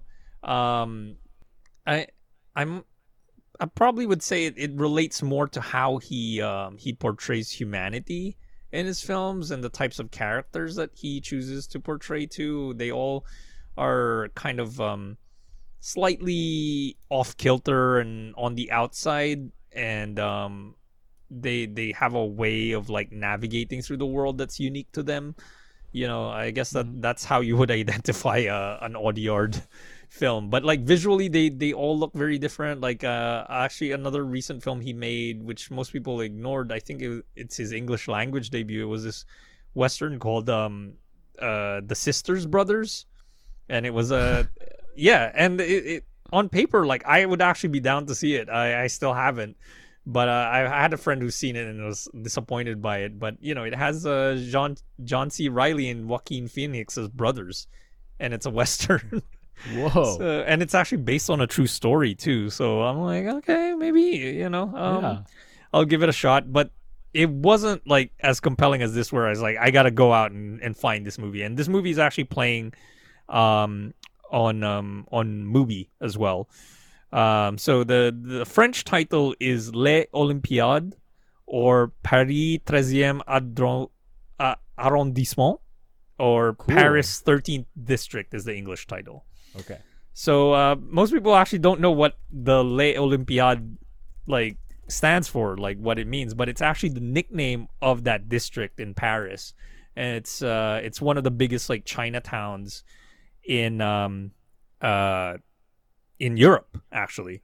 So the whole thing, that the hook for me was really that when I first saw the poster for the movie, I was like, oh, I know this this artist who did this poster. It's Adrian cool. Tomini, or I'm not sure if I'm pronouncing his last name correctly. Tomini, yeah. But he's one of my favorite graphic novelists, and his work is so significant to me that actually my iPhone wallpaper is by him. And then I didn't even realize this until I delved deeper, that even my profile picture on Steam and what I use on Counter-Strike is also a drawing by Adrian Tomini. Wow. Yeah, no but way. he has this style that's just like immediately like I was attracted to it. I gravitated to it. I mean, I definitely think he's a better illustrator than he is a writer. I'll say that. I don't. I think I find like a lot of he does mainly like short stories in comic book form, and he's been compiling it in this ongoing compilation called Optic Nerve. And then sometimes they will separate into like their own like graphic novel, where it would be like Summer Blonde, or the first book I ever read by him was actually a Sleepwalk. I mean, I was just attracted to it because of that title. And I mean, his most famous, well-known work that came from Optic Nerve, which exists now as its own standalone graphic novel, is Shortcomings, which is like uniquely like about Asian American experience, and it's not really something that you see that often, not even in movies. The way that he portrays it, because one of the things when you read an Adrian Tomine book is just how he nails the emotional tenor of moments, you know, like the thing that attracted me so much about Sleepwalk, like the first story in it is actually just a girl visiting an ex in the middle of the night, and then they go for a walk, and you know, that to me was like such a beautiful like premise for a short story. So yeah, when I saw the poster and then I read into it, it's like it actually says based on the stories of Adrian Tomine. I was like, wow, this is like the first official adaptation of his work, and it's in French, and it's like been moved from Shortcomings is based in the Bay Area, and then some of his other work is set in New York, and now he's moved it to Paris, and it totally works. You know, Cool. yeah. So it's based on 3 stories. One of them is from Summer Blonde. I mentioned it before. It's called Hawaiian Getaway, and then the other 2 are from Killing and Dying, which was one of his more recent books, which I kind of didn't really like because I just feel like his work is heading towards this thing where it's getting very bitter and cynical, which I find ironic because he got married and he seems to be very happily married, and I don't know why the work is becoming like an old man, like grumpy old man, which is I think like Daniel Klaus, his work is the guy who wrote Ghost World, his work is also heading in that direction. It just feels like a really bitter pill to swallow. Like there's one story in Killing and Dying that's called the art of hortisculpture, and the man who does the hortisculpture, he basically makes sculptures out of plants. It's like, yeah, he's just so bitter and mean, and it's just like, man, I can't take this. Like, this is, you know. But yeah, the good news is the short stories that the Audiard adapts, he makes them better. You know, like he adds more nuance to it. Like the thing with Tomine that he can be accused of is maybe he's oversimplifying it sometimes, you know. And yeah, the Tomine eventually moved on to like doing color comics, but Shortcomings and I think the story Hawaiian Getaway was also in color, but the decision to make this into black and white is just incredible because I feel like a lot of black and white these days, when people make that decision, it's very lazy. You know, what we tend to see is just like it was shot in color and they just basically toned it down. You know? Right, yeah. Like I know like it's been much kind of ballyhooed about like, you know, there's actually 3 big movies that I want to mention that have like black and white versions, but in their original release they were color. So we got Logan. You're familiar with Logan Noir? Yeah. And then Mad Max Fury Road also has a black and white version. Oh, and Parasite, the Bong Joon-ho film. Right. Yeah. And to me none of them work in black and white. Yeah. Like the color was just so memorably used in the originals that it's just like I can't, like, especially like Logan, the gore is really toned down because it's in black and white, you know, and that's really what made it stand out, you know. So yeah, the choice to use black and white here was definitely like a creative, conscious, artistic choice, and it's just sumptuous. Like there's something about it, like the way he uses it, and I think this is also something that I come across when I try to take black and white photos, is that you want to get to this point where it has a glow about it, like the whites like have this softness to it, you know. And yeah, the movie really achieves it, you know, and it has like great performances, you know, and he really humanizes these characters, and it's also great to see. I'm a big fan of the actress Naomi Merlant, who, you know, kind of broke through with people in Girl, Portrait of a Lady on Fire, and she was great in that too. And yeah, she's fantastic in this. So people who like her, they should see it for her. And you know, just the way it integrates the stories is great. Like the the Killing and Dying like title story that it also adapts is actually more peripheral, and they added like a character that ties all three stories together, which wasn't in Tomine's original story. So that was great, how they did that. Yeah, and it's just a wonderful film. And Nice. yeah, I would say it's in my top films of the year so far. Maybe not enough to unseat Carter, but yeah, I think it's definitely going to be on my list at the end of the year. And that's what I was thinking too, because I liked it so much, and like it's a movie that I know I'm going to be rewatching in the future. I want to revisit it. But there was just this thing of like, it's not in the canon. Oh, yeah. Yeah, it's not an instant shoe-in Yeah. for That's cool. first ballot Hall of Famer. Like it's not.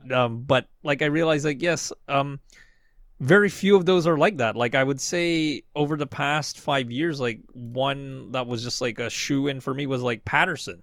That Right. was my favorite movie of that year, and yeah, it was instant Carlos canon. Like I watched it 5 times. Yeah. But yeah, there's certain movies that I need to let it grow, but yeah, I will say with my end of the year lists, oftentimes like top 2 end up being inducted into the canon. Sure. Yeah. So shall we get into it? Carlos canon. Here we go.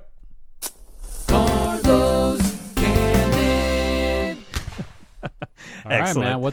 What's in the canon? So I first, before I get into the main movie, I just want to say an inductee for the canon. From just from what I was just talking about, like making it from the top of the list of like year lists. I want to say from last year. It took me half a year to realize it, but yeah, The Souvenir Part 2 and Part 1 too, both those two movies deserve to be in Carlos canon. So Cool. yeah, they now belong. They are nominated, and they're gonna get inducted. Yeah. Cool. Yeah. So yesterday was now we're recording it on August 23rd.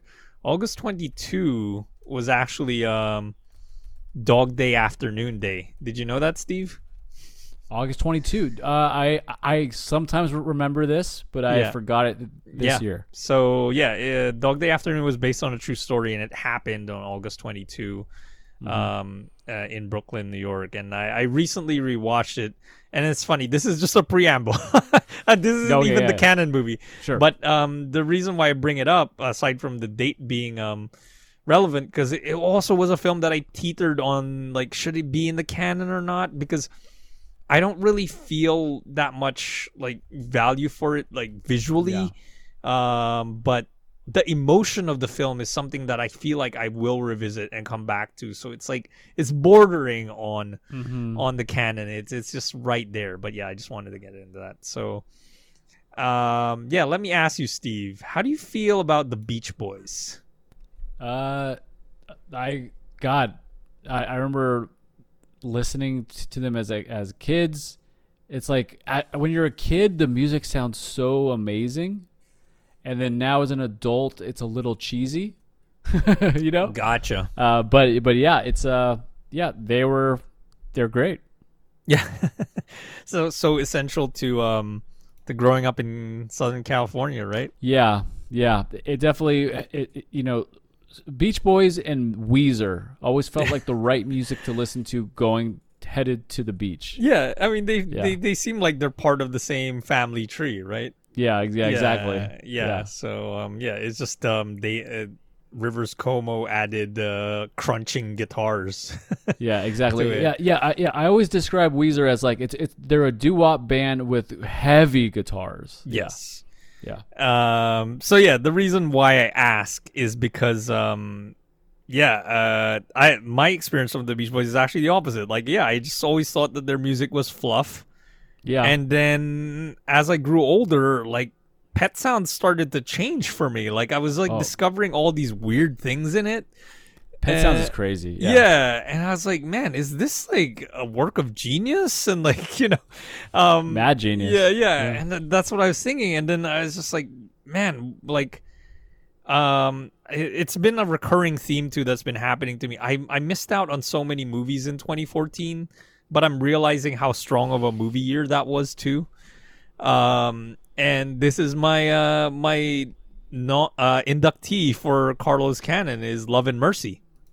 Oh, okay. Yeah, which is inspired by the life of Brian Wilson from the Beach Boys.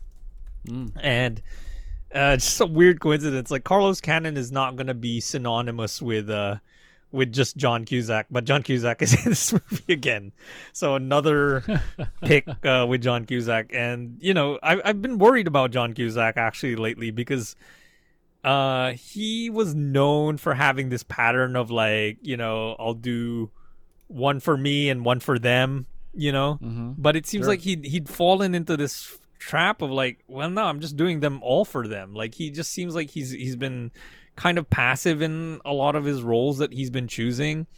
And I was like, where is that movie? Where's that like Grosse Pointe Blank or the High Fidelity that's like something that means something to him and you feel like Cusack is like engaged? And Love and Mercy was that movie, you know? But it is now we're approaching like 10 years, you know, well, it's 8 years since it was released. So, and I haven't really seen him in anything as good as this, you know?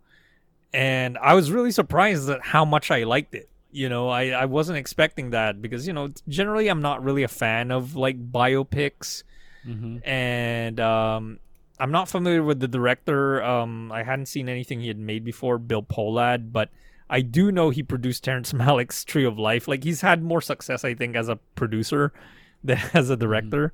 But this is like the hook, like the crux to me, which really blew me away about the film is the soundtrack, but not as you would expect.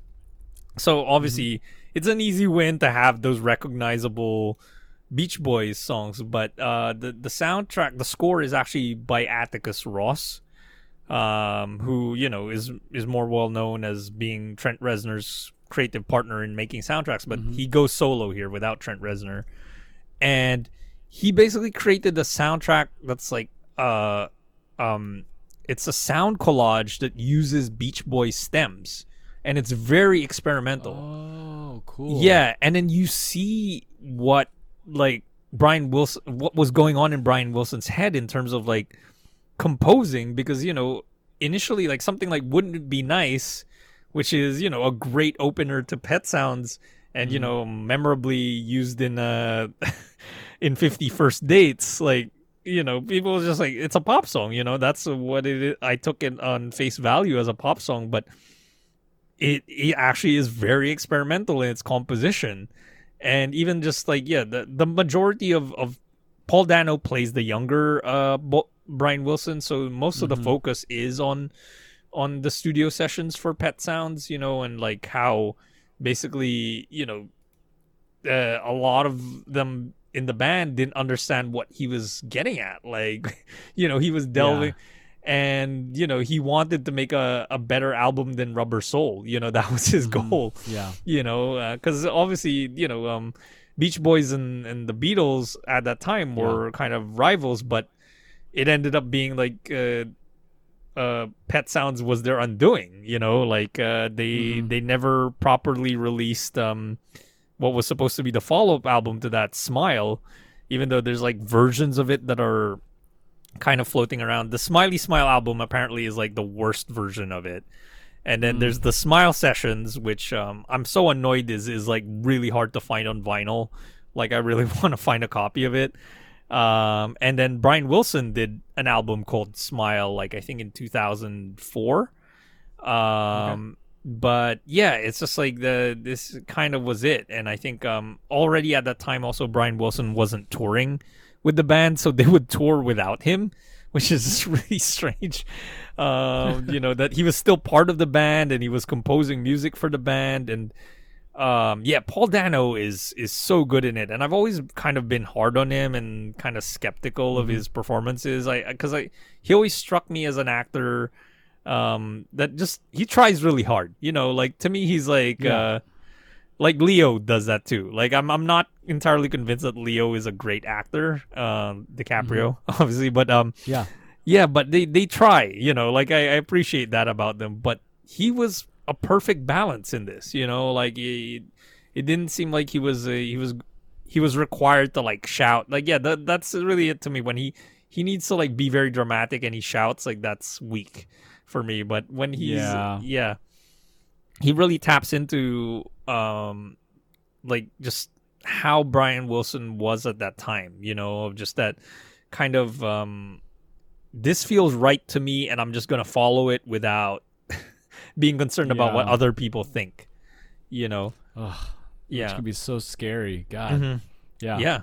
And yeah, it also kind of deals with that price that you have to pay for following, you know, that voice and not listening to everybody else, because, you know, it really alienated him and it eventually led to mental illness. Yeah. And John Cusack plays the older Brian Wilson. And I also love this about the movie, that they kept apart from each other during the shoot.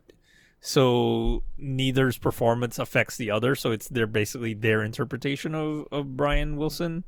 Mm-hmm. And yeah, Cusack is just so good. Like just his scenes with Elizabeth Banks are just, you know, they're very poignant. And I just love how Cusack plays this kind of not quite present guy, but he knows what he wants, and like in a way that's his game.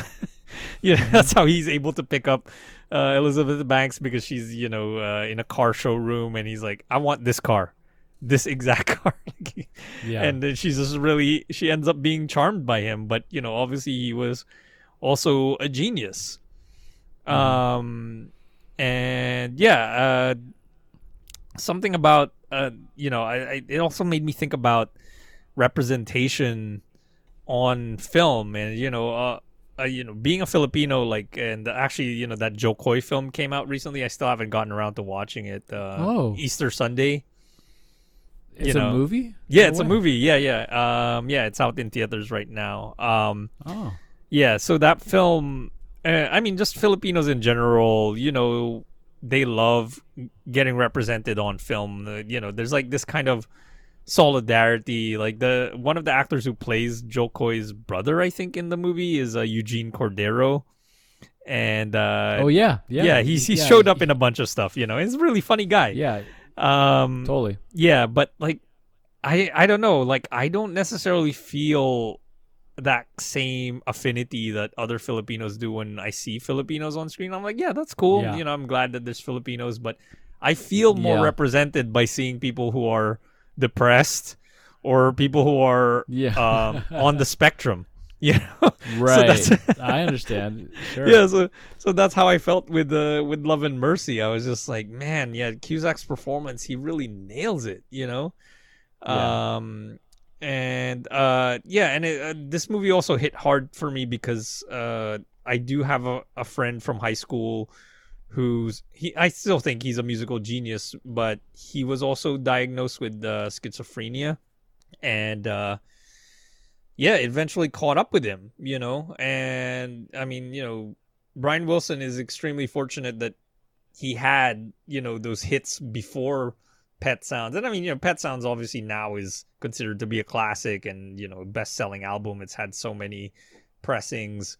But, you know, he had that to fall back on, that he had success. So even if, you know, like Smile never was fully realized during that time, like he still had that. But, you know, there was this whole period where the movie actually discusses it and shows a little bit of it, where he just didn't get out of bed for like 3 years.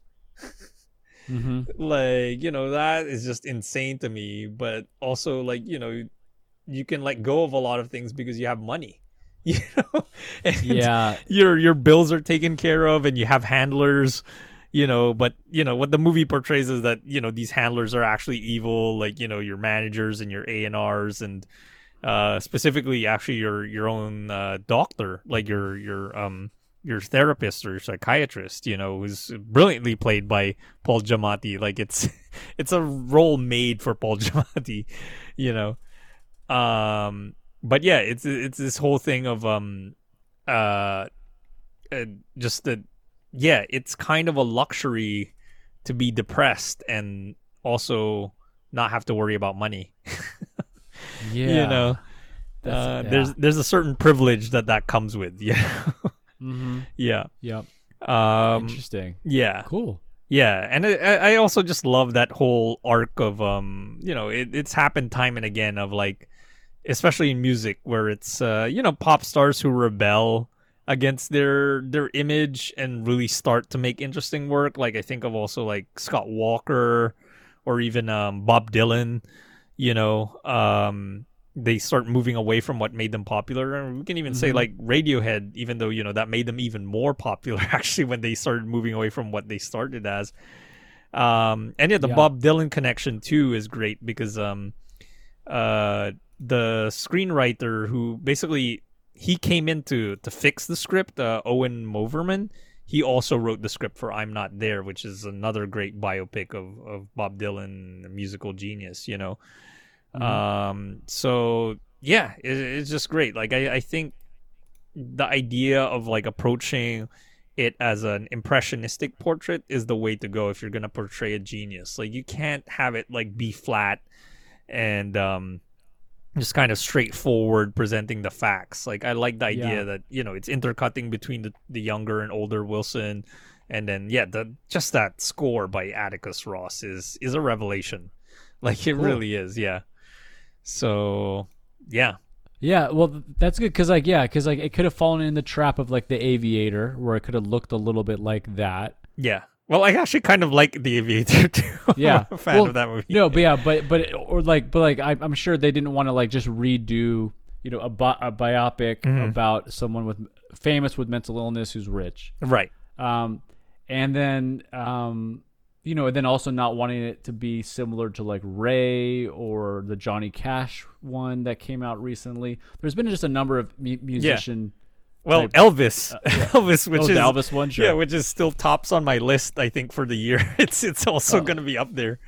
Okay. Oh man, yeah. I mean, I need to rewatch it again, but that initial viewing that I saw it in, oh my god, I just had a blast.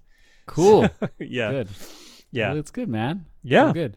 So yeah, it's funny. Yeah, you brought up Easter Sunday. I've never heard of it, and now I'm like looking at it. Yeah, and you're right. There's a part of me. It's like I'm happy it exists. Way to go.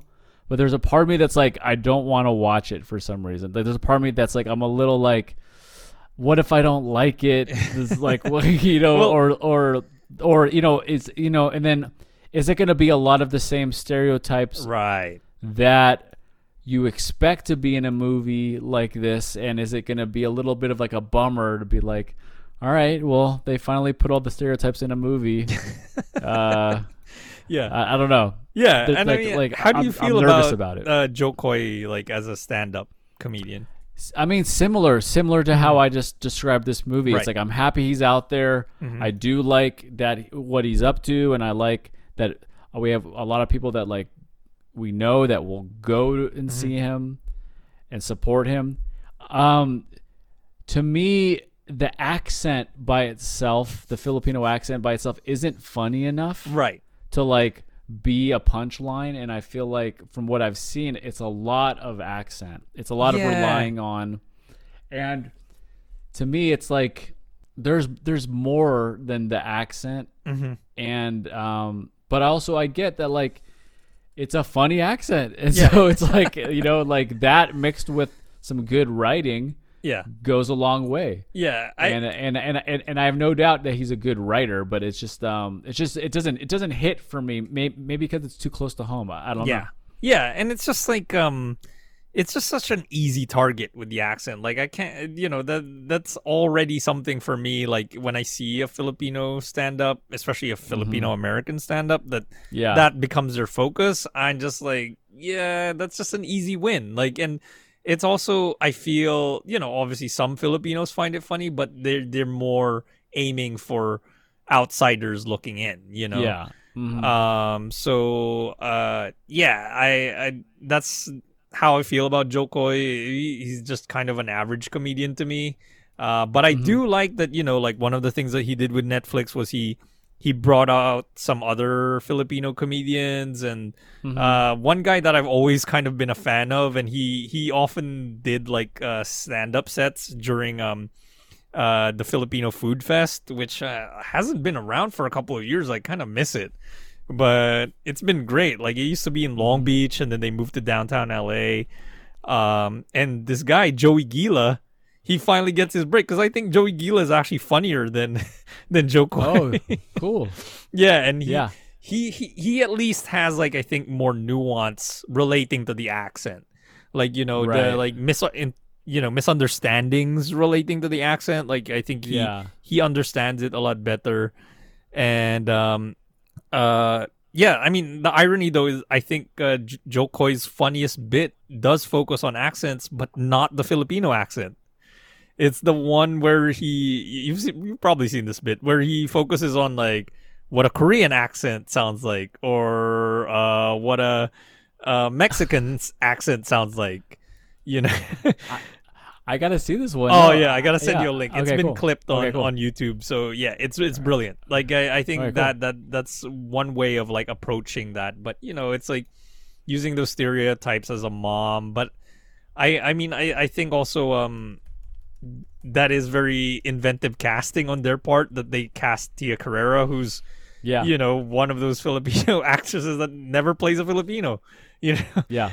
Totally. Yeah, the next step would have actually been casting Lou Diamond Phillips as well as a Filipino, you know, as one of the relatives, yeah. maybe an uncle. It looks like he's in the cast. He is? Oh man, I missed it in the trailer then. So perfect. Yeah, So- maybe he's like maybe he's like an Easter egg in the movie. you know, it kinda Yeah, pops up. maybe. Yeah, Cool. yeah. Because I don't think he's in the trailer. I don't remember him No, in the no, trailer. Yeah, But he's not. But yeah, you know, cautiously Cool. optimistic, and it was supposed to be this thing, you know, because you know, off record that we've had family over recently. So we were actually there was kind of just discussions of, like, potentially having, you know, renting out a movie theater again, like we did when we watched yeah. Fast and Furious, and then watching that movie as a family, you know. Fun. But yeah, it was just like schedules didn't align. It didn't quite work out. But Sure. yeah, I'll probably have to go just watch it on my own. Oh yeah. Okay, cool. Yeah, but yeah, I'll report back next Cool. episode. Well, I'll watch it too. Mm-hmm. Is it only in theaters? I think right now it is, but I think they're eventually going. It's gonna be a quick turnaround, because, you know, they know that the it's gonna head straight to streaming, because eventually, because actually you can already rent it on Amazon for $20, Oh, cool. which is a lot. Oh wow, Yeah, that's that's- $20 to rent. Yeah. Oh It just wow. goes right into his pocket. Yeah, I just looking it up too. By the way, the director is Jay Chandrasekhar. Sekhar. Yeah, from Broken Lizard and Super Yeah, Troopers. cool. So it could be Yeah. good. I mean, Could you be. know, I yeah. mean, it'll at least resemble a comedy. Right. It'll look legit. You know what I mean? Yeah, for sure. Yeah, yeah, because I definitely enjoy his. He definitely knows timing, and, you know, he understands how to direct Yeah. comedy. For Yeah, sure. for yeah. sure. So yeah, we'll see. Cool. All right. Well, good. Okay, so I think right, that man. wraps up Wow. another episode, and we still, like, averaged our same time that we usually do, We over 3 hours. We can't help it. It's in our nature. We're Yeah. going 3. Yeah. So okay, if we're bringing this baby home, I just have a quick corrections and retractions. Okay. Corrections and retractions. All right. I think it was episode 10. We were talking about Secret Admirer, the movie. Yeah. And we were trying to think of a game where we're like, was there a board game also called Secret Admirer? And we thought of that game where it's like a phone. Yeah. But I think that phone game where you have a secret admirer and you have to figure out who it is, I think that game is actually called Dream Phone. I don't think it's called Secret Admirer. Okay. But yeah, that's the premise. But yeah, Dream Phone. Gotcha. Yeah. And then I have a new segment called kind of a reversed correction. So I reversed the jingle. 1 second.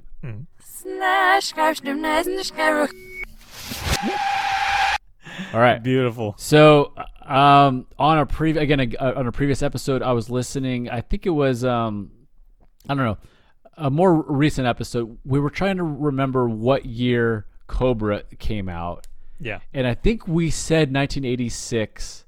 And then at some point we were like, no, I think it came out in 85. And I think on the pod we like said, oh yeah, that's an 85 film. I believe it actually is. Our original selection of 86 is correct. Oh wow. So we were originally right and then overcorrected ourselves. So Yeah. hence the Okay. reverse correction. Beautiful. Yeah, and it sounds like totally out of the Black Lodge, where everybody talks backwards. Yeah, exactly. Nice. And then the only other kind of business I have, so we have a Patreon. Yes. It is at movie food or patreon.com/moviefoodpod, and we have a couple tiers, and we have an added bonus if you subscribe at our highest tier, which I believe is called the so we have two tiers. We have the Snake Fist tier and the Eagle Shadow tier. Nice. And the added bonus you get is you get a personalized jingle. Yeah. And so I wanted to play our first personalized jingle. I got the okay from this person that we can go ahead and play the jingle on the air. I'm also going to send this person a file so they can use it however they want. It is a guest of the show, friend of the show, Brandon Boozer. All right. Okay. So Brandon, here is your jingle. Brandon Boozer likes The Sopranos and more. We'll see Brandon Boozer, also Simpsons and Community. Brandon Boozer. All right. Fantastic, man. Short and sweet. Short and sweet. Yeah. I got Simpsons and Community in there, Yeah. like Morrissey in there. You can hear it better on the replay, and we'll get that out to you, Brandon. Thank you for supporting. Awesome. And you too can get your own personalized jingle. You sign up over on the old Patreon.com. Yeah. Yeah. And I actually, you just gave me an idea. I'm actually thinking of other tiers that maybe we can add, and we'll discuss it off record. But I'm Okay, hinting at it that we're gonna add more features, And again, to our Patreons, thank you for the support. It really helps us, pay our bills, and definitely we appreciate even more. So, if you guys sign up for it, we'll definitely thank you on the show, give you a shout out. And Steve, Respect. where can they find you on Twitter? Yeah, Or I'm so- on Twitter at Steve Positron, but also at Movie Food Pod. Yes. Both of us have the login, so you'll never know who is who. We kind of have plausible deniability there, which is kind of fun. Right. But yeah, you come say hello at Steve Positron. And do you also want to mention your YouTube channel? Oh yeah, YouTube channel Pit Hits, where I break down mosh pit moments and like scenes you might see at a concert in sort of a John Boy style breakdown, and it's a lot of fun. I'm now up over 100 subscribers, so that's been really cool to kind of see. It's like I understand it's a very niche market, and I was kind of curious, like how many people would even would want to watch this, and so it's kind of fun to watch it grow. Yeah, that's awesome, man. Yeah, and you sent me that link where they gave you a shout out on on the Petros and Money show. Petros Yeah, and Money, yes. Yeah, Yeah, it's so a that's fantastic. popular local SoCal show, and And so you've done jingles cool. for them too, right? Oh yeah. That's kind of where the whole jingle thing started. Was just sending them stuff. I was just a fan of that show, and then they just kind of kept encouraging me. And then Fantastic. through that show, I got other avenues to kind of do more work. So yeah, it's cool. All right. Yeah. And where can people find you? Yeah, Carlito. So I just changed everything for people who didn't hear the previous episode. I'm now using a handle that's universal across all platforms. It's Carlo Kino. I'm also going to eventually launch its own Patreon, and then there's Nice. also going to be a YouTube channel connected to it. Once you search it and it's there, I'll let people know. And Carlo Kino with a K. yeah, Carlo with a K, not how my usual name is spelled, but that's because somebody already took the C. So There's always somebody. yeah, and this one it's universal. But I also wanted to mention, relating to YouTube, we're also gonna start a movie food pod YouTube channel, which will basically be the shows still in audio only, but I feel like YouTube has more of a universal platform that and more accessibility. Like a lot of people might not have the Apple Podcast app or Spotify, but they definitely have YouTube. So if you want to share this show with other people, or some people might just even discover it accidentally, I think YouTube is a good place to put it on. Well, YouTube is just it's just a true oddity. It's not only a great way to see home videos, professional videos, listen to podcasts, watch podcasts, learn anything. It's also, what I've learned, it's like the second maybe best search engine. Right. Obviously it's powered by Google, but you search it, what's kind of a different intent and a different, way. It's a truly unique platform, and so I think it does make a lot of sense to kind of be on that, even though it's a whole deal over there. Yeah. So movie food coming to YouTube. Ooh, baby. Yeah. I like it. It rhymes. Yeah, absolutely. All right, Steve. Shall we call it? Let's call it. All right. Let's bid the adieu. Until next time. All right. Till next time. See ya.